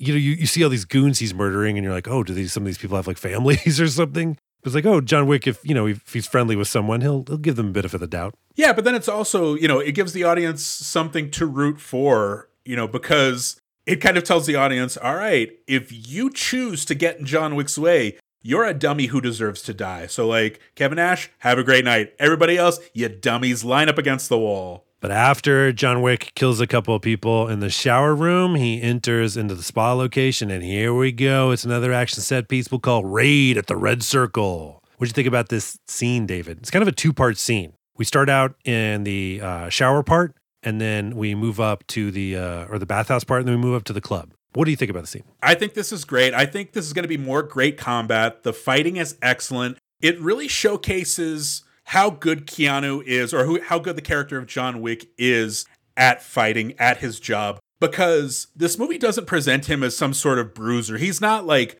oh, he's the perfect weapon. He really is someone who understands martial arts. He understands his size. He understands his leverage. He understands his opponent. And I think the movie understands that. And I think the movie understanding that goes a long way towards selling it to the audience. How about you? What are you thinking about the action in this set piece? Yeah, I thought this combat was great. And there's something about the way that Keanu Reeves, whatever tactical training he has prior to this movie, the end effect it kind of works. Like, we've watched action movies where heroes are like fighting like brutal fights, for the entire runtime of the movie. And you're like, my God, at the end of this, if this was real, like realistically, the action hero wouldn't be able to like lift his arms anymore. He'd be so tired. But John Wick is like so efficient with his kills. And he also, does take some damage. But you get the sense that like the action in this movie is sustainable because of the way that John Wick goes about disposing of people. And as he enters into the bathhouse, he kills some people, and he's got one of the goons, bad guys. And he's got one of the goons pinned to the ground, and he looks up and he sees Yosef. And like in that moment, he's got a clean shot of Yosef. He could definitely take him out. But instead, in that moment, he like shoots the thug in the head while making eye contact with Yosef. Oh, fuck yeah, David. This is my second markout moment. It was such a like, oh, not so quick. You know what I mean? Like, you don't get to die that fast. If I kill you now, I'm still going to be super pissed. It didn't feel gratuitous. It just felt awesome. What's my problem, David? No, you're not wrong. It felt gratuitous for John Wick, but it's also him coming out of his shell. Like, this is him physically coming out of retirement. Like, we see him in the first action set piece. He's very efficient. It's all kill shots. But this is the first moment where you think, oh, John Wick's having a little fun with this. Yeah, he knows he's good at this job, and he's going to show you how good he is. I'm right there with you. I didn't quite mark out, but I noticed that this is a very cool moment in the redevelopment of John Wick. But then later on, after he's killed everyone else, John Wick sees Yosef escaping, and he's like running out of the room. He's like running past like these different kind of, not like windows, but sort of not really semi-transparent glass. And John Wick takes 3 shots, I think, at Yosef, and he misses all 3, which is interesting because I don't think I've seen him really miss a shot up until this point. No, he's been undefeated in his shot selection. So, like, the only logic I have for this, and it's not even a logic in the universe of the movie, it's a logic for the movie. It just looked cool to have the spiderweb glass, when you shoot it and it cracks, that sort of thing. But this movie gives no indication that he should have missed it. It's done such a good job of building John Wick's perfection that I have to feel like he does it on purpose, but I have no logic for it. I mean, I'm going to do a little bit of fantasy work here for the movie. In my mind, if that was anybody else running away, John Wick would not have taken those shots because he would have been like, I'm not close enough to guarantee that these shots are going to hit. But because he wanted Yosef dead, he went ahead and took some 3-pointers from like half court. And that's why he missed him. But you're right, it didn't necessarily feel like that in the movie. They felt like, makeable baskets. They felt like hittable shots. So I guess I think you're right. I think it was just like, we don't want to kill this guy too soon. And the spiderwebs, it looked cool. Because then Yosef is like running while glass is like exploding around him. But David, during this whole scene, instead of some Marilyn Manson, you get some, I don't know what that was. You get some soft kind of like synth music here. I thought it was M83, David, but it's a different kind of M band. M86 and Susie Q. Okay, whoever that is. But I liked it. And here's a quick in-movie punch-up, is that I wish they just kind of cranked it up a little bit more, because it would kind of go in and out and sort of feel more like background music at times, where it's like, you know what? Put this brutal scene with this kind of easygoing synth music. I wish the synth music just was a little bit more prominent, because, I mean, look, this is a very, super violent action movie. But this violence is very well choreographed. And the fact that you're like making it feel like a little bit of a dance when you put some of this music more forward in the track, I thought that would have been cool. But as John Wick moves from the bathhouse to the main club, there's this like one shot where he like takes his corner and he's holding his gun like real close to his chest. It's not like his arms are outstretched, because like, David, if you stretch out your arm all the way in one direction, and then you have to, like, you're holding out a gun or a banana, and you have to aim it at someone and like turn 180 degrees. If the gun was closer to your chest, you'd be able to like turn faster. And there's something about the way he like bursts on the scene and he's holding the gun and the music is pumping. I was like, this fucking rules. He's like taking down dudes again. I'm marked out again in quick succession. But David, I'm just marking at the way he murders people. I ask again, is something wrong with me? Because I straight up am just marking out for like, oh, this dude's real good at murdering. Mac, there's absolutely something wrong with you, but then there's something wrong with me too, because I'm the same way. Like, my markout moments so far have come from the realism, but also just the level of care that goes into the fights. Like, watching Keanu as John Wick and watching the way he holds the gun, I remember thinking, you don't see a lot of people in movies holding their gun like this, if any. But there's a strategy to it. Watching him do that, you're like, oh, you know what? He is keeping it close to his body, so he's not leaving limbs akimbo for somebody to take him down. By keeping it closer to his body, he's able to be a lot more accurate. But you get a sense that Keanu Reeves is really putting a level of care and accuracy into the work he puts out on screen. I definitely feel it. I think I didn't quite mark out, but I think you're absolutely right to. I think this might be my favorite action set piece of the movie because the action here is just awesome. Like the gunfighting and yeah, Keanu Reeves' tactical training, something about it, it really just keeps the scene like grounded. And then when he switches to hand, it does one of my favorite things, which is it starts using the environment, right? He's smashing ashtrays into people's heads from the club. He's throwing people off the balconies. Actually, he gets thrown off the balcony out of the dance floor. And plus, because the music is so loud that when the gunfire starts, like the crowd doesn't instantly scatter. They do later when people are like, oh, Jesus, what the fuck? And during this fight scene, he bumps into Kirill, the mid-level boss. And Kirill actually gets the upper hand on John Wick by throwing him off a balcony.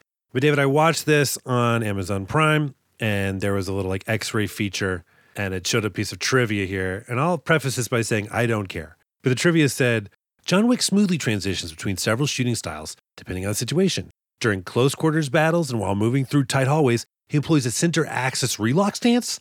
And when moving and shooting at longer ranges, he changes into more traditional Weaver and isosceles stances. David, I don't give a shit about any of this. But all this says to me is there was some thought put into this, a lot of thought. And when I watch things, I'm not like, oh, is that a Weaver stance?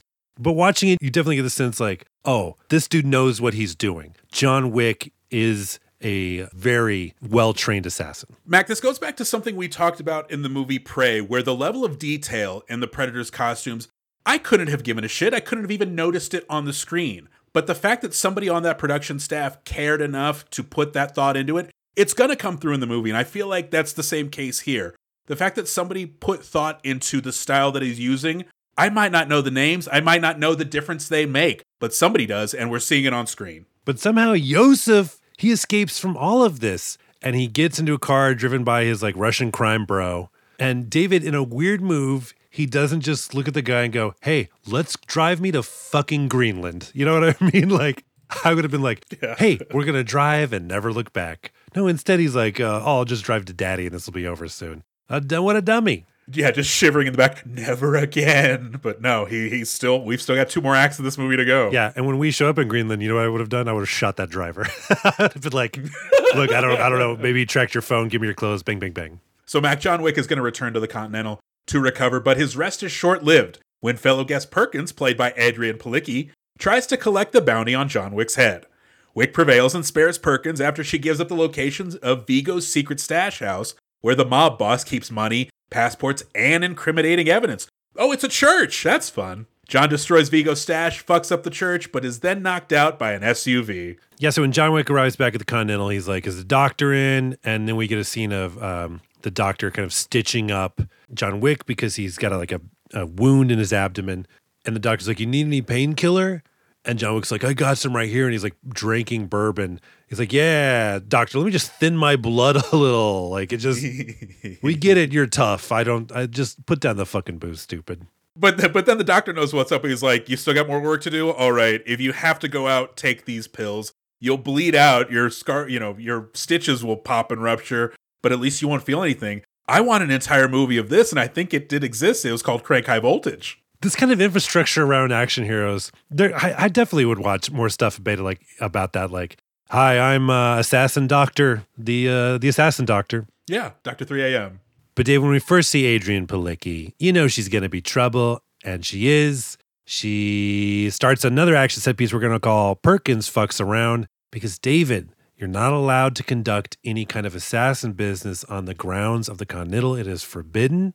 However, we find out that Perkins going to go ahead and try to collect that bounty, which I think she worked out a deal where she gets like more, and she's definitely not respectful of the management of the Continental, because I think she even says fuck the management.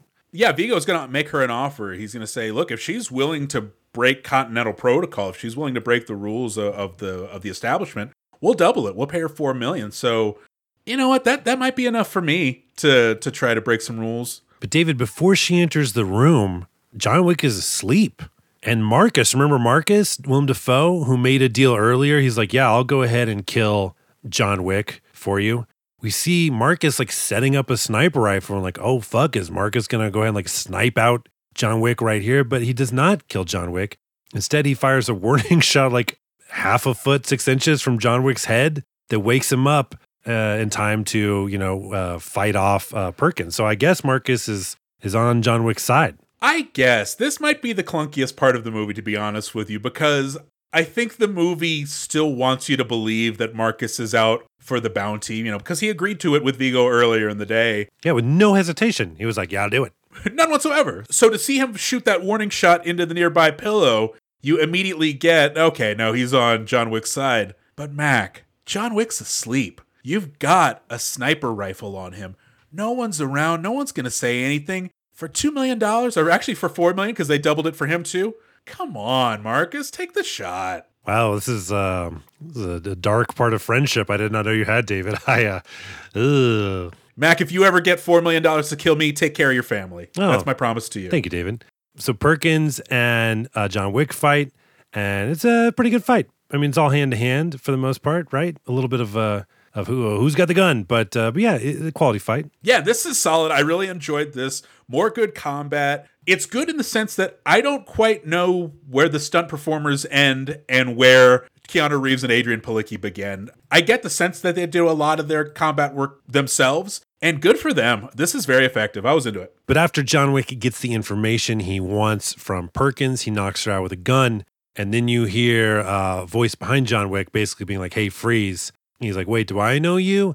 And David, this voice, it belongs to Clark Peters, who we both know from another person from The Wire, Lester Freeman. That's right. I was so excited to see him as well, and I couldn't wait to find out more about what he was doing in this movie, but it's just a cameo, I guess. It really is just one of those actors planted in the movie to get you excited real quick and then just move on. Yeah, and Lester Freeman, easily the most likable character on The Wire. So yeah, it's when this guy showed up, it was like, yay! It's almost like if Violent Mr. Rogers was there. Like, yes! And he's like, hey, I think his name was like Henry or Harry or something.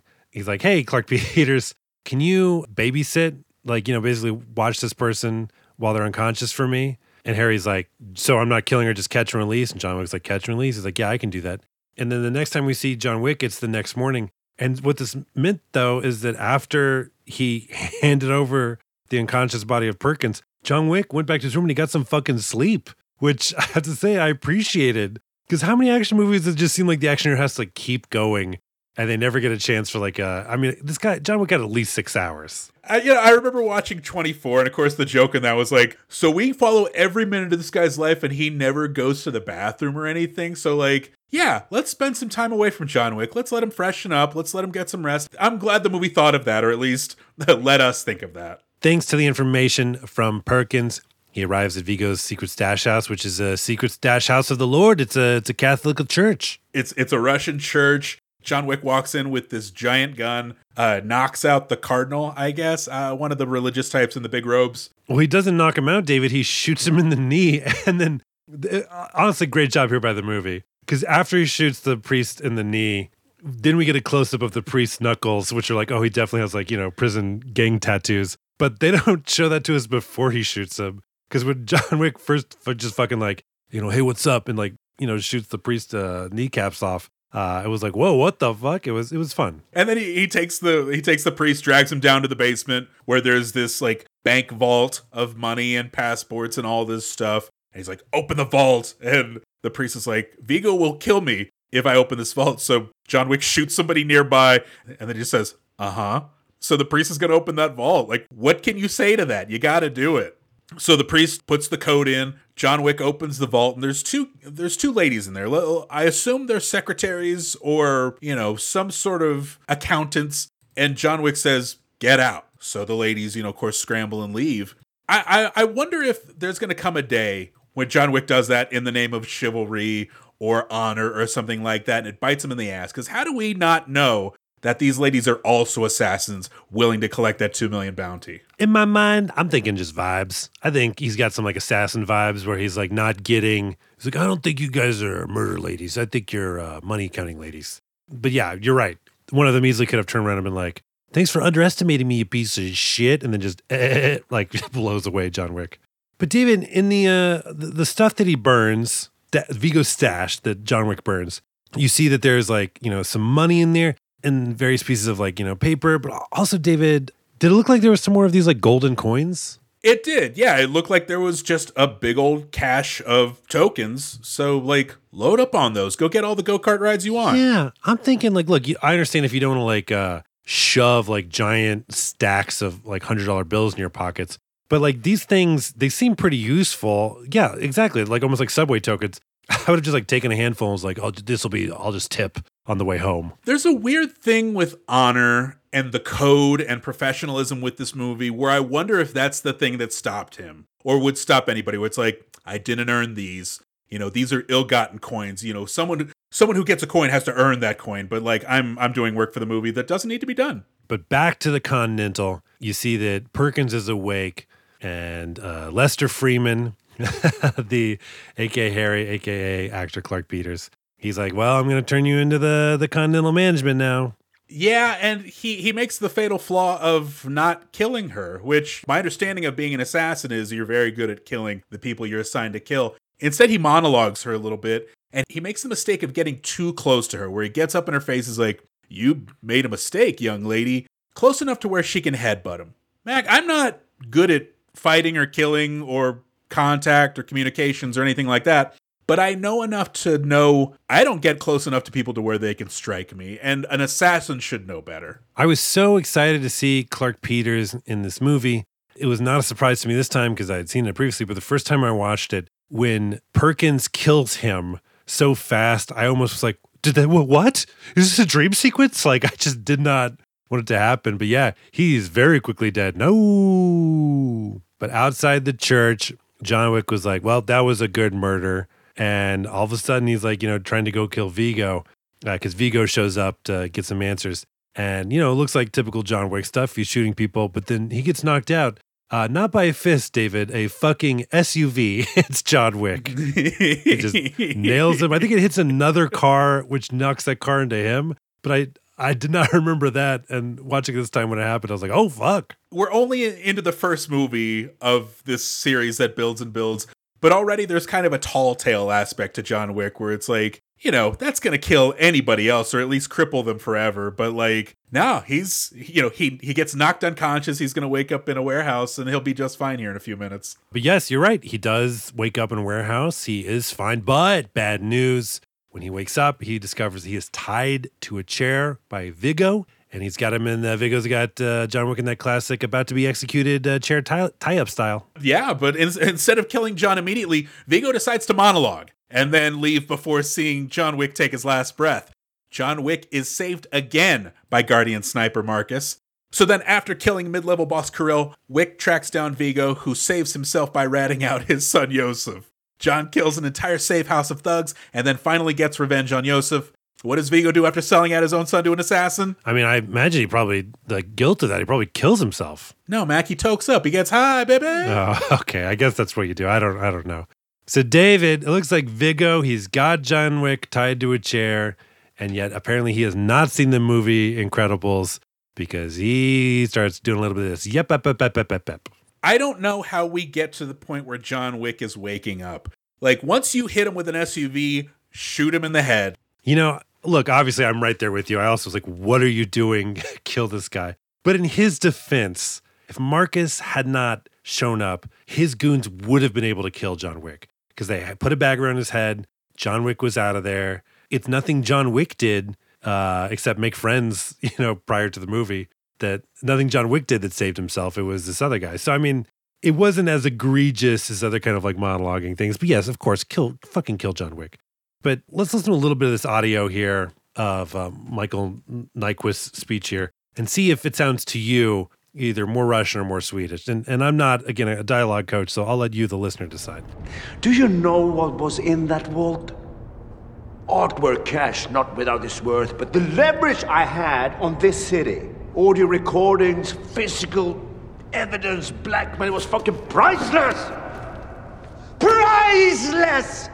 But David, in that scene, he's talking about the leverage that John Wick destroyed. Yeah, because that vault was filled with more than just money and jewels and coins. There was also blackmail evidence that he could use on very powerful people in the city, political leaders, other crime bosses. And he's so upset that he lost this leverage. But I'm like, it's not like you'll never get another opportunity to get that kind of leverage. It's not like, oh, these politicians vowed to be clean forever. This was the only chance I had to catch them being unscrupulous. Like, you're a crime boss. Wait a few weeks. Also, do these people know that leverage was destroyed? I mean, hey, listen, Senator, you know how I was blackmailing you? Well, look, I'm going to be honest with you. I no longer have the microfilm. I know you did not know that, but I want you to always be able to trust me. So, yeah, I will betray you later. But yes, I don't know what accent I'm doing now, but I don't think neither does Michael Nyquist. But David, here during this, one-on-one between Viggo and John Wick, we get, kind of the famous line from this movie here. And you want to listen to the audio? You bet I do. People keep asking if I'm back, and I haven't really had an answer. But now, yeah, I'm thinking I'm back. So you can either hand over your son, or you can die screaming alongside him! And Mac, I was so eager to listen to that because this is going to be another mark out moment for me. I don't care if it feels hack or if it feels silly to anybody else. Like, there's even a moment where Keanu Reeves kind of drops into, like, his Batman voice, like his Christian Bale register. He's like, oh, take it up back. I'm super into that. Again, this is the redevelopment of John Wick as the Baba Yaga, as the boogeyman, which, by the way, you just referred to this guy earlier in the movie, throughout this movie, as the boogeyman. Are you sure you don't want to stick around to watch him die? Are you sure you don't think he has magical powers or something, or just by the grace of God, he's going to survive this? But no, this is going to be the culmination of John Wick fully realized. He is back. He is ready to wreck shop at all costs. I marked out again for this one. This is a really fun line and a really fun moment. But the reason why I didn't mark out at this line is it's because it's not why I like John Wick. I think this movie does a really good job with Keanu Reeves because I think it really plays to his strength, right? It gives him, or it asks him to deliver that same kind of low-key intensity. And by low-key, I don't mean he's not intense. It's just like not a very loud intensity that, he's able to give in like The Matrix. But it's like, keep that intensity, that focus that, is on display in The Matrix and then parts of Speed, but underneath it, just be furious the whole time. And so it's a great job of like, you take a Keanu Reeves strength and you build on it and present it to us, the audience, in a different way. And I think it's great. Like, if you look at Point Break, Keanu Reeves' character, Johnny Utah, he's like trying to be charming. However, Keanu Reeves when he tries to be charming, is bad at it. But watching someone be bad at being charming, and it's Keanu Reeves, it ends up being charming, which I know is kind of stupid. But for some reason, like him going like over the top furious in this scene, although it did make sense in the movie, and I do like the like I'm thinking I'm back line. It was cool. To me, it's like, this is great, but it's not why. It's not the aspect of the John Wick role that appeals to me. Actually, I don't want to say appeals to me. It's not what I like most about the performance. I'm with you, but I think that's what appeals to me because this is a character, who lets his gun do the talking, who lets his fists and his legs do the talking. So this is the only time he really gets to grieve over the loss of his wife, over the loss of his dog, and take it out on someone else without breaking them into a million pieces. So, I don't know. I'm a sucker for it, but I don't mind being a sucker for it. No, I hear you. And in response, at some point in this conversation, Viggo's like, hey, it's just a fucking dog, which again, as a dog owner, like if you kill my dog, you're like, it's just a dog. That's not, you're not winning that argument. But after Marcus, the sniper, Pip takes out a couple bad guys, Kirill is left, Barnhart, and it's this mid-level boss. But this time, John Wick wins the fight. He ends up kind of like pinning Kirill with his legs, and it looks like he snaps his neck. David, how easy is it to break someone's neck? I feel like it's hard. I feel like I looked this up. Like, it takes a certain amount of pounds per square inch to do it that we're not capable of doing. But I trust John Wick. I'm sure he knows the secret code for breaking necks. Yeah, do you die instantly? I thought you would be like paralyzed first. Part of me doesn't want to look this up. Oh my goodness, David. Speaking of, I feel like I have to come clean. I was on Facebook recently, and someone posted a picture of a composer standing next to like a 1970s, 1980s, like it almost looks like a Alan Turing computer. It was like that big. but it was a Moog synthesizer. And David, the person sitting next to the piece of equipment in the photo, was Hans Zimmer. So even though I promised to never look up what Hans Zimmer looks like, it was through no fault of my own I came across it. I will say the photo was like 40 years old. So if I saw Hans Zimmer in the street, I still would not recognize him. So, but I'm trying, people. I'm trying. That feels unfair. I don't think that counts. You get a mulligan on that one. Again, I don't even remember why I made a promise to not look up what Hans Zimmer looks like. Oh, okay. Now I remember. I feel like I do this every time where I don't remember. And as soon as I say the words, I remember. It's because we saw Danny Elfman at Coachella or something, and he's strangely, uncomfortably ripped. He ripped and inked. Yeah. Who else is like that? What if John Williams is like just it's like prison yard, like ripped, just like he's just been hitting the weight bench every day, just like throwing up weights. Like, God damn it, John Williams he's like 90, but he's fucking yoked. Well, Alan Silvestri has the Lord Byron tattoo on his back, like Pam from Archer. So yeah, like that's a Pam fun fact from for you. Archer. What a series of references. Oh, I hope I'm gonna submit this episode to the referee awards. No, not the ones for referees. But when John Wick, he just like catches up with Viggo, and he's about to shoot him. Right before Viggo's about to die, he goes, "Hey, cool it." And I don't know why, but those like triple cool it's, that made me laugh out loud. But John Wick is like, "Give me your son, Viggo." And Viggo was like, "Okay, I'll tell you where my son is."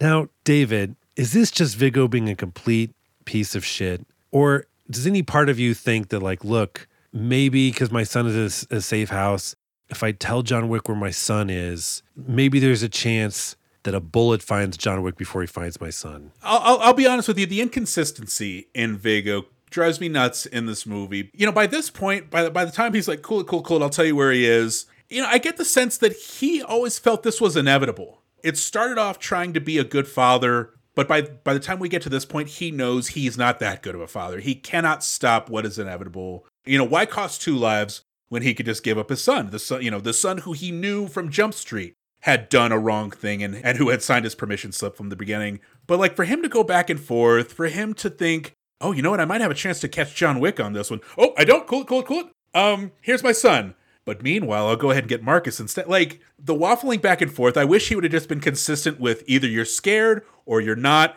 Either you're going to get John Wick or you're not. Don't have it both ways. Yeah, you're right, because it's not like he calls his son afterwards like, "Hey, Joseph, bad news. John Wick asked me where you were and I fucking told him." But yeah, I mean, he's going to have a kind of a realization. Viggo is going to have a realization about Marcus later on that I think it just adds to the picture of the fact that Viggo is just a weasel. He's a fucking weasel. He'll sell out his son 10 times out of 10 if it means that he gets to live another day. But Matt, going back to the code that I was talking about, the supposed code that binds the universe of assassins, Viggo gives up his son Joseph on the condition that, hey, John Wick, I have your word. If I give up my son, you'll let me walk away. And John Wick's like, yes, of course, you have my word. It's the assassin's word. It's as good as gold. There's too much code in this universe. Like, I feel like there's a code spectrum in this movie where on one end of the movie, you have Winston, and he abides by the code and he adheres to the code. And then in the middle, you have John Wick, who wants to adhere to the code, but he's getting swayed. He's getting pulled by those urges that drove him to be Baba Yaga, that drove him to be the boogeyman.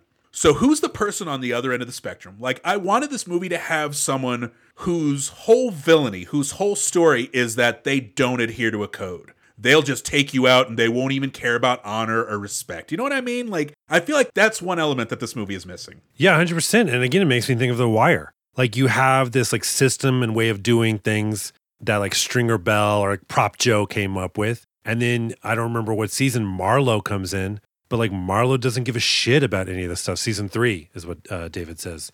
So yeah, I mean, it is interesting because like if you rely on these codes too much, they become your weakness. Like the fact that if you think you are untouchable because of a gentleman's agreement, then you are very touchable. So yeah, that's interesting. And I guess that in John Wick 2, when John Wick kills some dude at the end, you feel like maybe that's what happened to that guy. He's like, oh, I'm safe because I'm on home base and I said, you know, ollie ollie oxen free or whatever. Which, God, I hope that's not racist. You know what I mean? Oh, yeah, I do. I do know what you mean. I feel like there's so many children's games where you trace them back and it's like, oh, that, you know, Red Rover, David, that's about beating up the Irish. Little Miss Muffet was sitting on who? Yeah, David, the Serbian immigrants. That's who that was about. Yikes. Our culture is the worst. So let's go to a culture that's got it all together. Let's go back to these Russians and their safe house. Yosef is going to be at some dump in Brooklyn, and he's going to be with his flunky, his best friend, and they're going to have the perfect remedy for a day of anxiety. They're going to smoke some pot and play some first-person shooters. I know that calms my nerves when I'm being chased by an assassin. I've heard gunfire for the better part of 12 hours. Ah, that's living. Yeah, it just goes to show you how dumb these people are.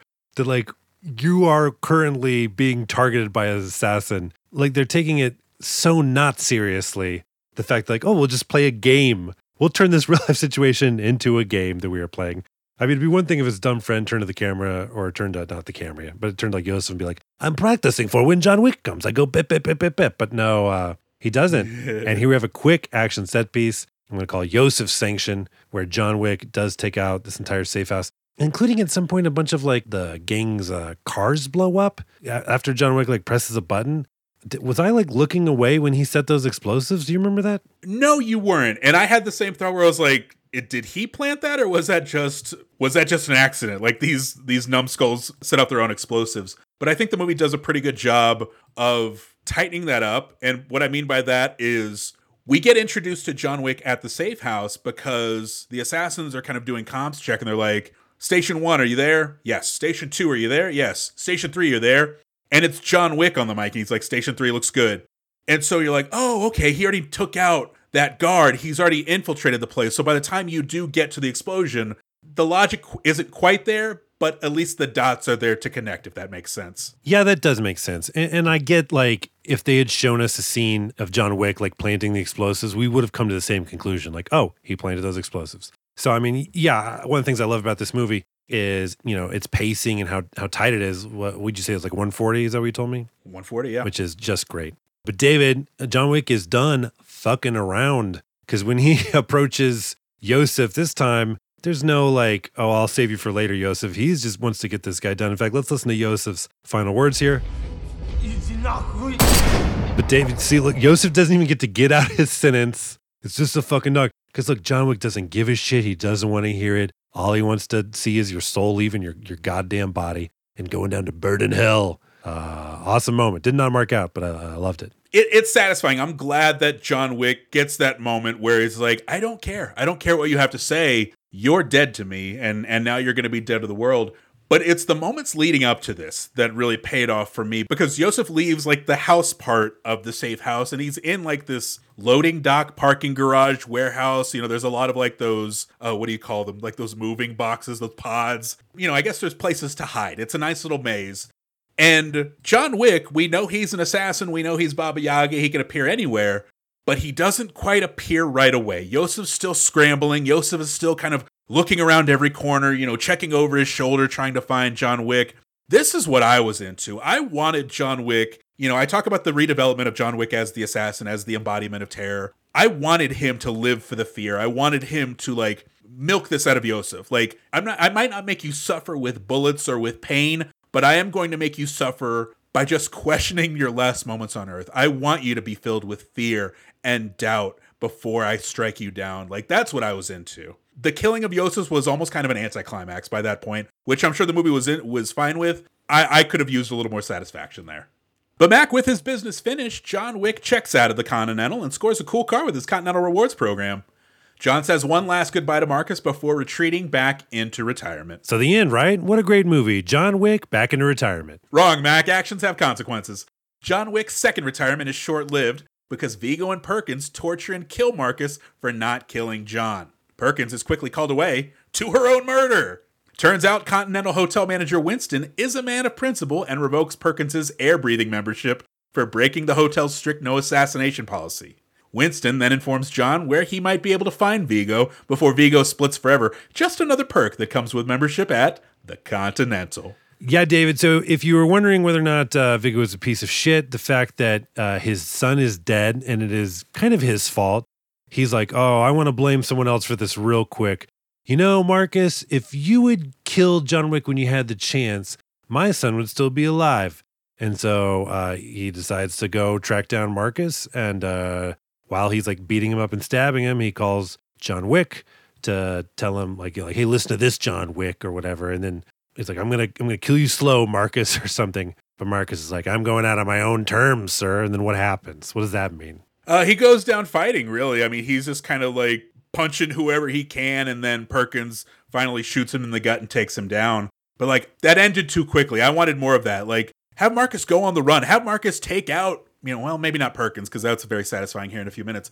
But like, he's an assassin. He is presumably on par with John Wick in terms of his combat skills, escapability. So for him to declare, I'm going out on my own terms, and then to get shot a minute later, I could have used more of that. Yeah, but just to back up for a second. So John Wick, when he's checking out of the Continental, Lance Reddick is like, hey, sorry about you trying to get assassinated on the hotel. We don't really allow that. As a going away gift, here's another car.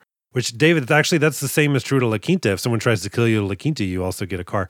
But David, this does feel like the end of the movie because he's got his revenge. And he's like, I'm going back into retirement. Thank you for saving me, Marcus. And Marcus tells John Wick, he's like, you're not retired. He's like, you think you can retire that easy? It's not that easy, which I don't think Marcus knew. He's like, oh no, I'm foreshadowing my own death. That's surprising because you're right. This was not an easy road to retirement, David. This whole thing was just a domino, and other dominoes are going to fall, and those dominoes are people's lives. But the fact that the movie's not over, the fact that even though mission is accomplished, he's got his revenge, that John Wick still has to, fight off and kill Vigo here.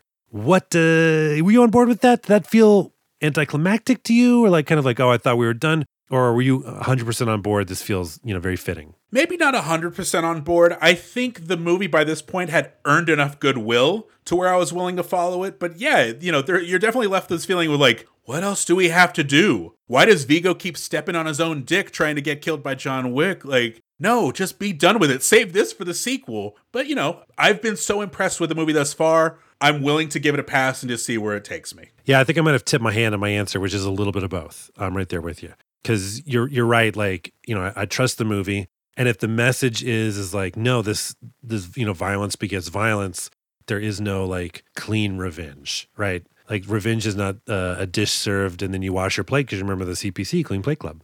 It's just one domino after another. The actions do indeed have consequences. But at the same time, yeah, it seemed like the mission was done. Why is the video game still playing? But Marcus shows up at his house and it's full of goons. Marcus, get Simply Safe, my guy. You know what I mean? I really wish this would have been a perfect segue into a Simply Safe ad.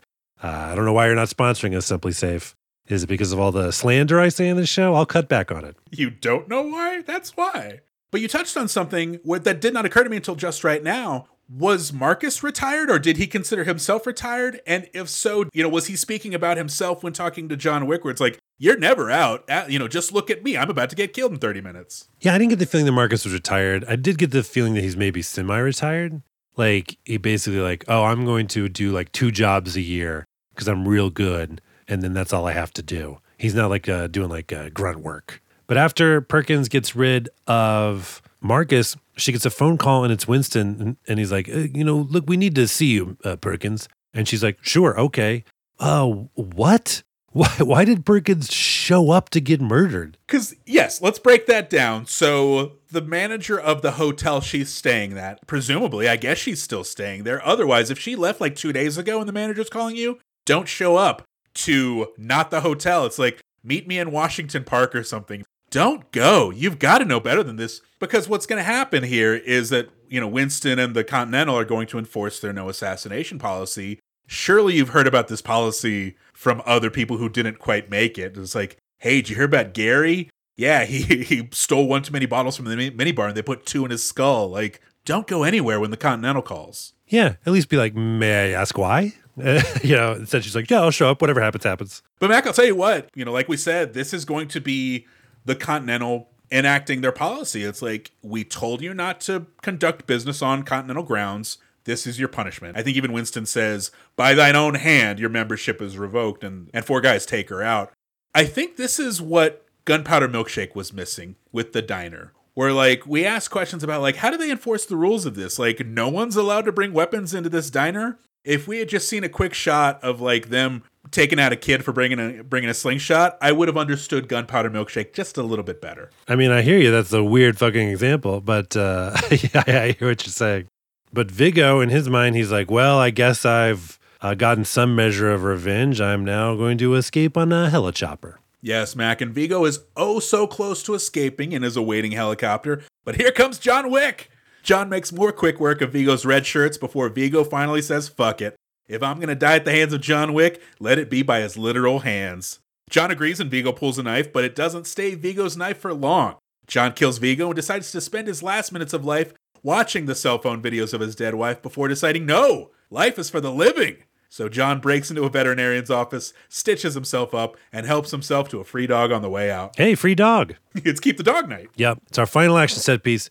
We'll call the Wick and the Dead, David, because that is all that is left at the end of this movie. Wick and a bunch of dead dudes.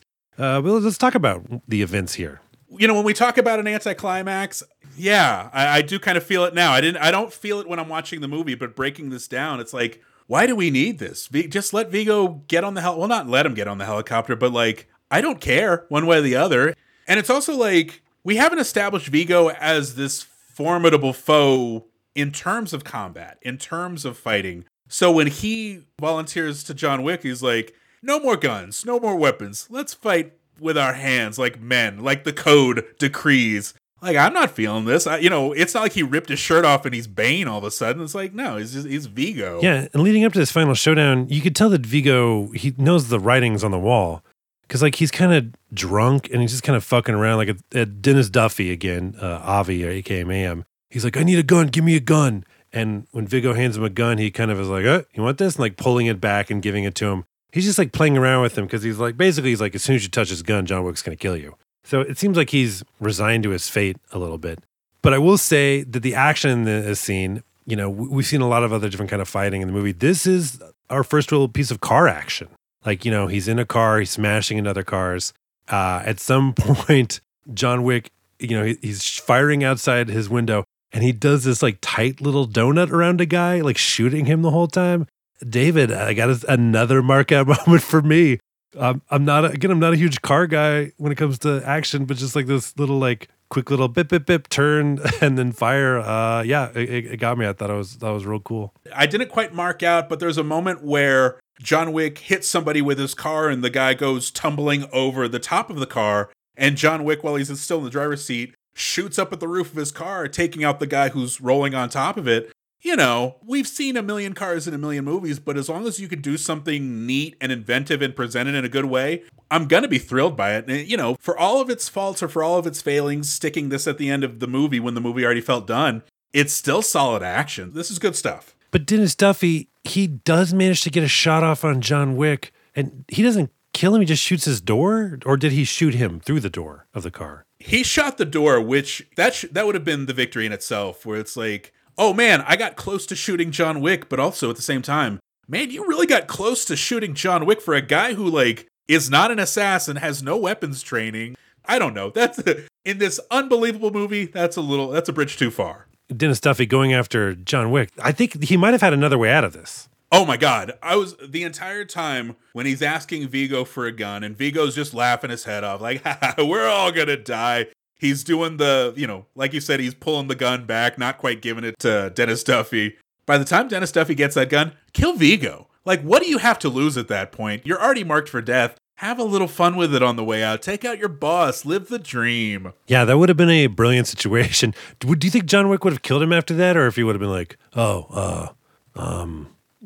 you suck, and then just like leave? I would have loved a Deadly Prey ending where it's him and Dennis Duffy and he's like, run. Oh. You got 30 seconds and I'm going to start chasing you. I would have loved that. I'll see if I'm mad next week. I don't know. But David, you talked about it earlier. Vigo throws down his weapons and he's like, all right, just you and me, like no more guns. David, would you rather get beaten to death or shot to death? And the thinking of like, oh, he's going to shoot me right now, or if I get him to fight me, I'll at least live a little bit longer. Don't think like that. You're definitely going to die. Beaten to death or shot to death, David? Which one? Oh, jeepers. Let's see. I could have the world's most perfect assassin just put one in my temple where he knows it's going to work instantly. Yeah, I think I'd go with that. But I wonder if Vigo knew, or, you know, if Vigo thought this was the better fate, or if he thought, you know what? If I can just get him to throw away his gun, I've got a knife. That might be my last best shot. So, like, if this is him grasping at straws, maybe, but still, it's John Wick. But when he pulls out that knife, David, if this audience was just full of clones of me and you, there's no way this entire audience is just going, oh, what are you doing? Like, because pulling out a knife at John Wick, I mean, when you pull out that knife and you hold it up, you're telling John Wick, kill me with this, please, right? Like, there's no way that knife is not getting stuck into you. In 5, 4, 3, oh, we're early. John Wick has the knife now. But, I would have loved a tag on this, much like when he was like, cool it. If he pulls out the knife, he's like, ha, John Wick takes it, he's like, time out. Like, let's think this through here. Like, that would have been nice. That would have been a nice touch. But he kills Vigo. Or I think they say Vigo in the movie, even though it does not feel good coming out of my mouth. Yeah, it's Viggo Mortensen and Vigo from Ghostbusters 2 fighting in my head, so I'm just going to go with Vigo most of the time. Vigo actually sounds better to me. I don't know if it's correct or not. But yeah, it looks like he's going to die, but he breaks into a vet's office and he sees a dog. David, he gets a new doggy. Here's the thing, though. I'm not quite sure if this is like a pound or if this is a border. Because for all intents and purposes, he might be stealing someone else's dog. Like, someone comes back from their vacation and is like, hey, where's Rusty? What do you mean the gate's open? What do you mean someone stole all our supplies? Like, this could be John Wick 2, Mac. Yeah, it's 100% could be like the boarding/clinic of like a PetSmart or something like that. Oh, no. But yeah, he walks away with that dog on a leash. Looks like he's going to learn to love again, David. And that is the conclusion of John Wick. All right, David, how many mark-out moments did you have? How many moms in John Wick? I had 3 moms in John Wick. How about you? I had 4, a tale of 4 moms. David, is this someone's favorite movie? I think initially. I think when it first came out, this was absolutely someone's favorite movie. But now I think it might be their favorite series still. I think they love the John Wick saga, but this might not be their favorite entry. I agree with that 99% of the way. I feel like there's probably some people out there who are like, I love John Wick. I got to go with the first one. I feel like it's just the simplest one or something. But yeah, it's weird because you think if you like John Wick, your favorite one would not be the first one. But yeah, this might just be the purest example of John Wick to those people. All right, David, time for punch-ups. Oh, what the fuck? You shot me. That's usually a punch sound effect. It was, some bullets. Oh. I can punch you too. Oh my goodness, there it was. David, we're the ultimate script doctors. Everybody knows it. How would you fix this movie? How would you punch it up? I want to preface this by saying one more time, congratulations to the team that put this movie together. For a bunch of stunt people, for a bunch of presumably like muscle heads, they put together a fantastic movie. The only things I would probably change, I liked the lighter moments in the movie and they were few and far between, but I would have liked more lighter moments throughout the movie. Maybe specifically John Wick getting his groove back. Kind of warming up to the idea of, yeah, daddy's back in town. I think I'm gonna like it here. Like he's reticent to be an assassin again at first, but then as he gets better at it, as he warms up to it, he kind of gets a little cockiness, a little swagger. I would have liked something like that. Like he gets like Baba Yaga tattooed on his knuckles. Yeah, and he comes out of the tattoo parlor and is like, I feel good, and like spinning around with a brand new hat on or something. Oh, so you're thinking like Tobey Maguire and Spider-Man 3, that kind of the bad boys. Hold on. Oh, okay. Slow down now. My second punch up, I mentioned this in the moment in the movie. I think Yosef gets off a little too easy. I wanted to see him run for his life. I wanted to see him in fear. I'm probably never going to mention this in positive terms, but like the end of Death Proof, Mac, where Kurt Russell is done for some inexplicable reason terrorizing the young ladies. And so he's like, all right, I'll see you guys around. And then they're like, no, we're going to get you. And so it's just like him running in terror or like driving away in terror. Like, let's get out of here. I would have liked something like that. Just John Wick lurking behind every corner. Is he here? Is he there? And just Yosef like white with terror. David, when we saw Grindhouse in theaters, I think you and I both felt a similar way about Death Proof, which are not so into the middle part of that. Mm-hmm. People love that movie, though. Is it possible that it's aged better than we think? I think so. I think maybe we have aged better. I think we might be more receptive to it, or at least more receptive to the lows in comparison to the highs. Because I remember the beginning being awesome.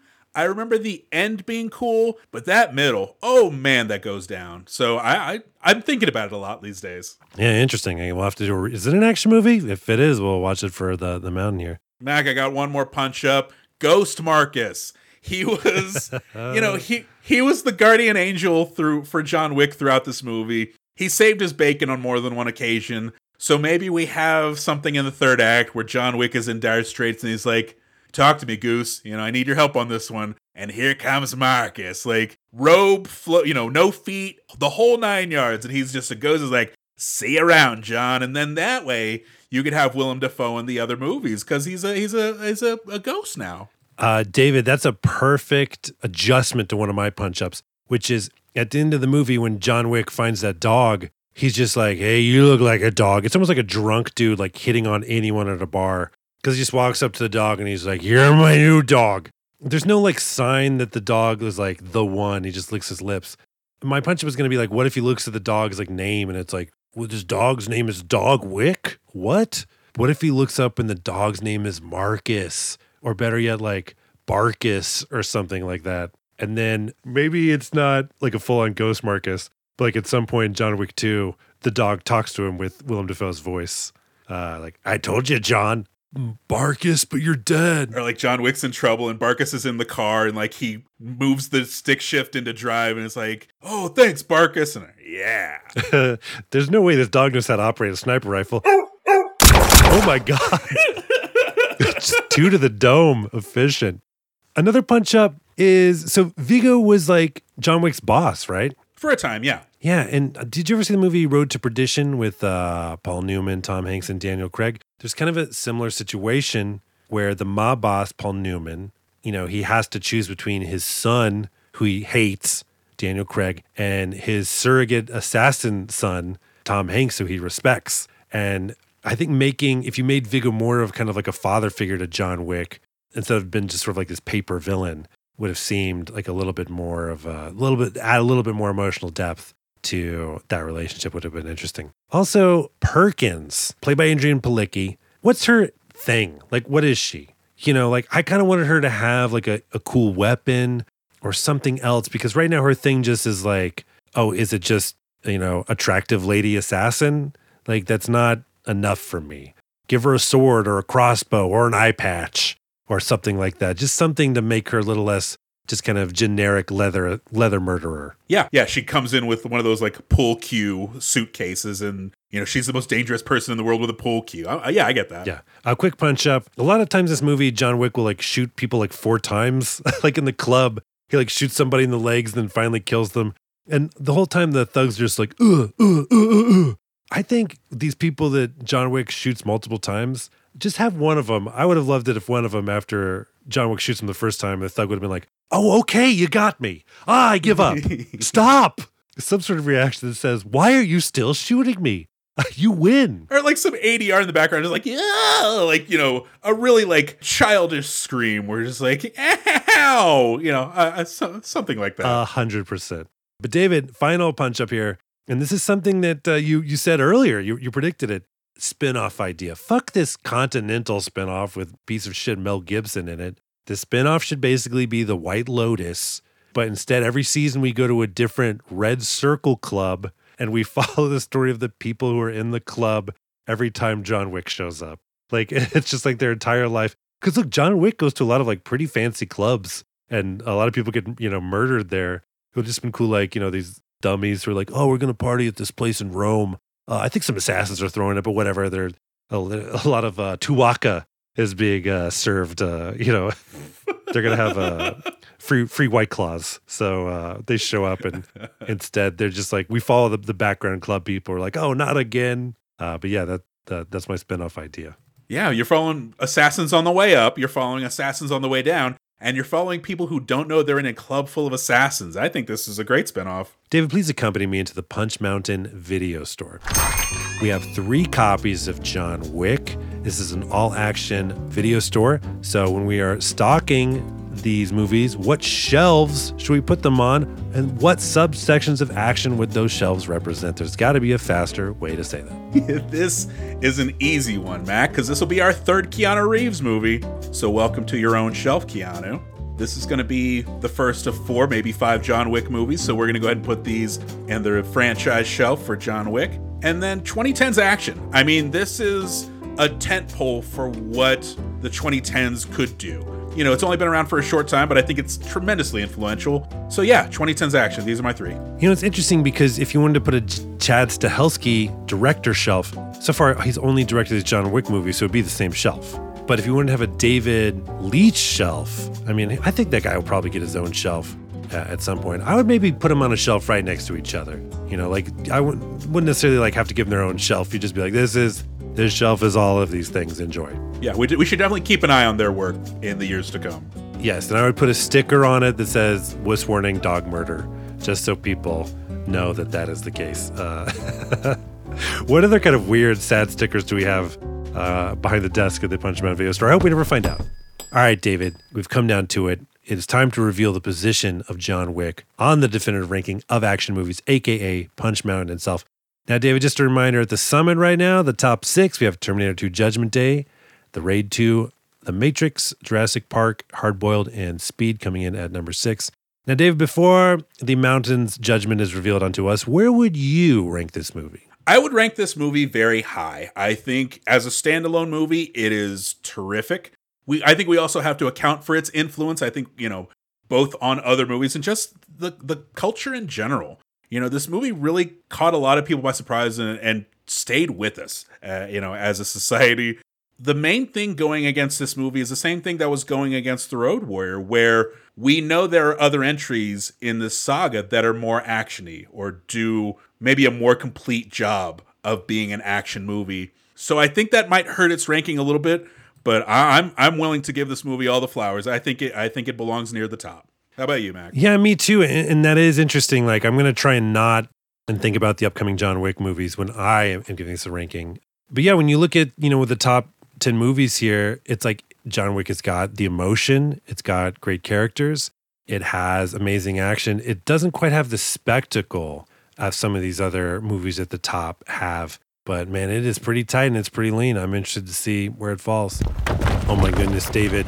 Look out. Well, watch your dogs or any sort of pet because the rocks are falling off the mountain. The golden letters revealing the position of John Wick are appearing, and it is now number 6. So that means it's Terminator 2 Judgment Day, Raid 2 The Matrix, Jurassic Park, Hard Boiled, John Wick, followed by Speed, Star Wars Episode 8, The Last Jedi, Prey, RRR, and other movies. Whoa! Not quite a Mountain Slayer, but Mountain Slayer adjacent. Yeah, welcome to Keanu Mountain. I mean, 3 spots in the top 10. That is good for him. I mean, it could not have happened to a nicer guy. I mean, seriously, seems like the nicest guy in kind of like an unlikely, you know, violence king. But yeah, maybe that's why, David. Maybe the person who doesn't want the job is the best person for the job. Does that make sense? I don't know, and I don't care. David, you hear that noise? That's a horn calling us to action. Because on this podcast, we talk a lot about fictional action heroes, but we also want to talk about real heroes taking action for vulnerable, underserved, or underrepresented communities. This month, we're spotlighting FoodShare. FoodShare distributes nearly 19 million pounds of food, providing 16 million meals annually to people in Ventura County, California, through its hunger programs and 190 pantry and program partners. As Ventura County's regional food bank, FoodShare provides food for 250,000 hungry friends and neighbors annually. After each episode this month, Punch Mountain will be making a small donation to FoodShare. Also, for every review we get on Apple Podcasts, we'll add $1 to that donation. And hey, if it's a good review, we'll probably read it on the air. For more information on FoodShare or to donate directly to them, visit foodshare.com. And hey, if you'd rather donate to your own local food bank, please do. That is awesome. Thank you so much. So, folks, that's going to do it for another edition of Punch Mountain. Don't forget to add us on social media. We're on Instagram at Punch Mountain, or drop us a line at punchmountain@gmail.com. You can also join us on Discord. That link is in our link tree, which you can also find on our Instagram page. MacBlakeComedy.com is your source for Mac's stand-up. Next week, we're celebrating Mac's birthday, and he's giving us the present, right, Mac? 2002, directed by Guillermo del Toro, starring Wesley Snipes, Blade 2. Let's go. Happy birthday, Mac. We'll see you next week. Bye. Bye-bye.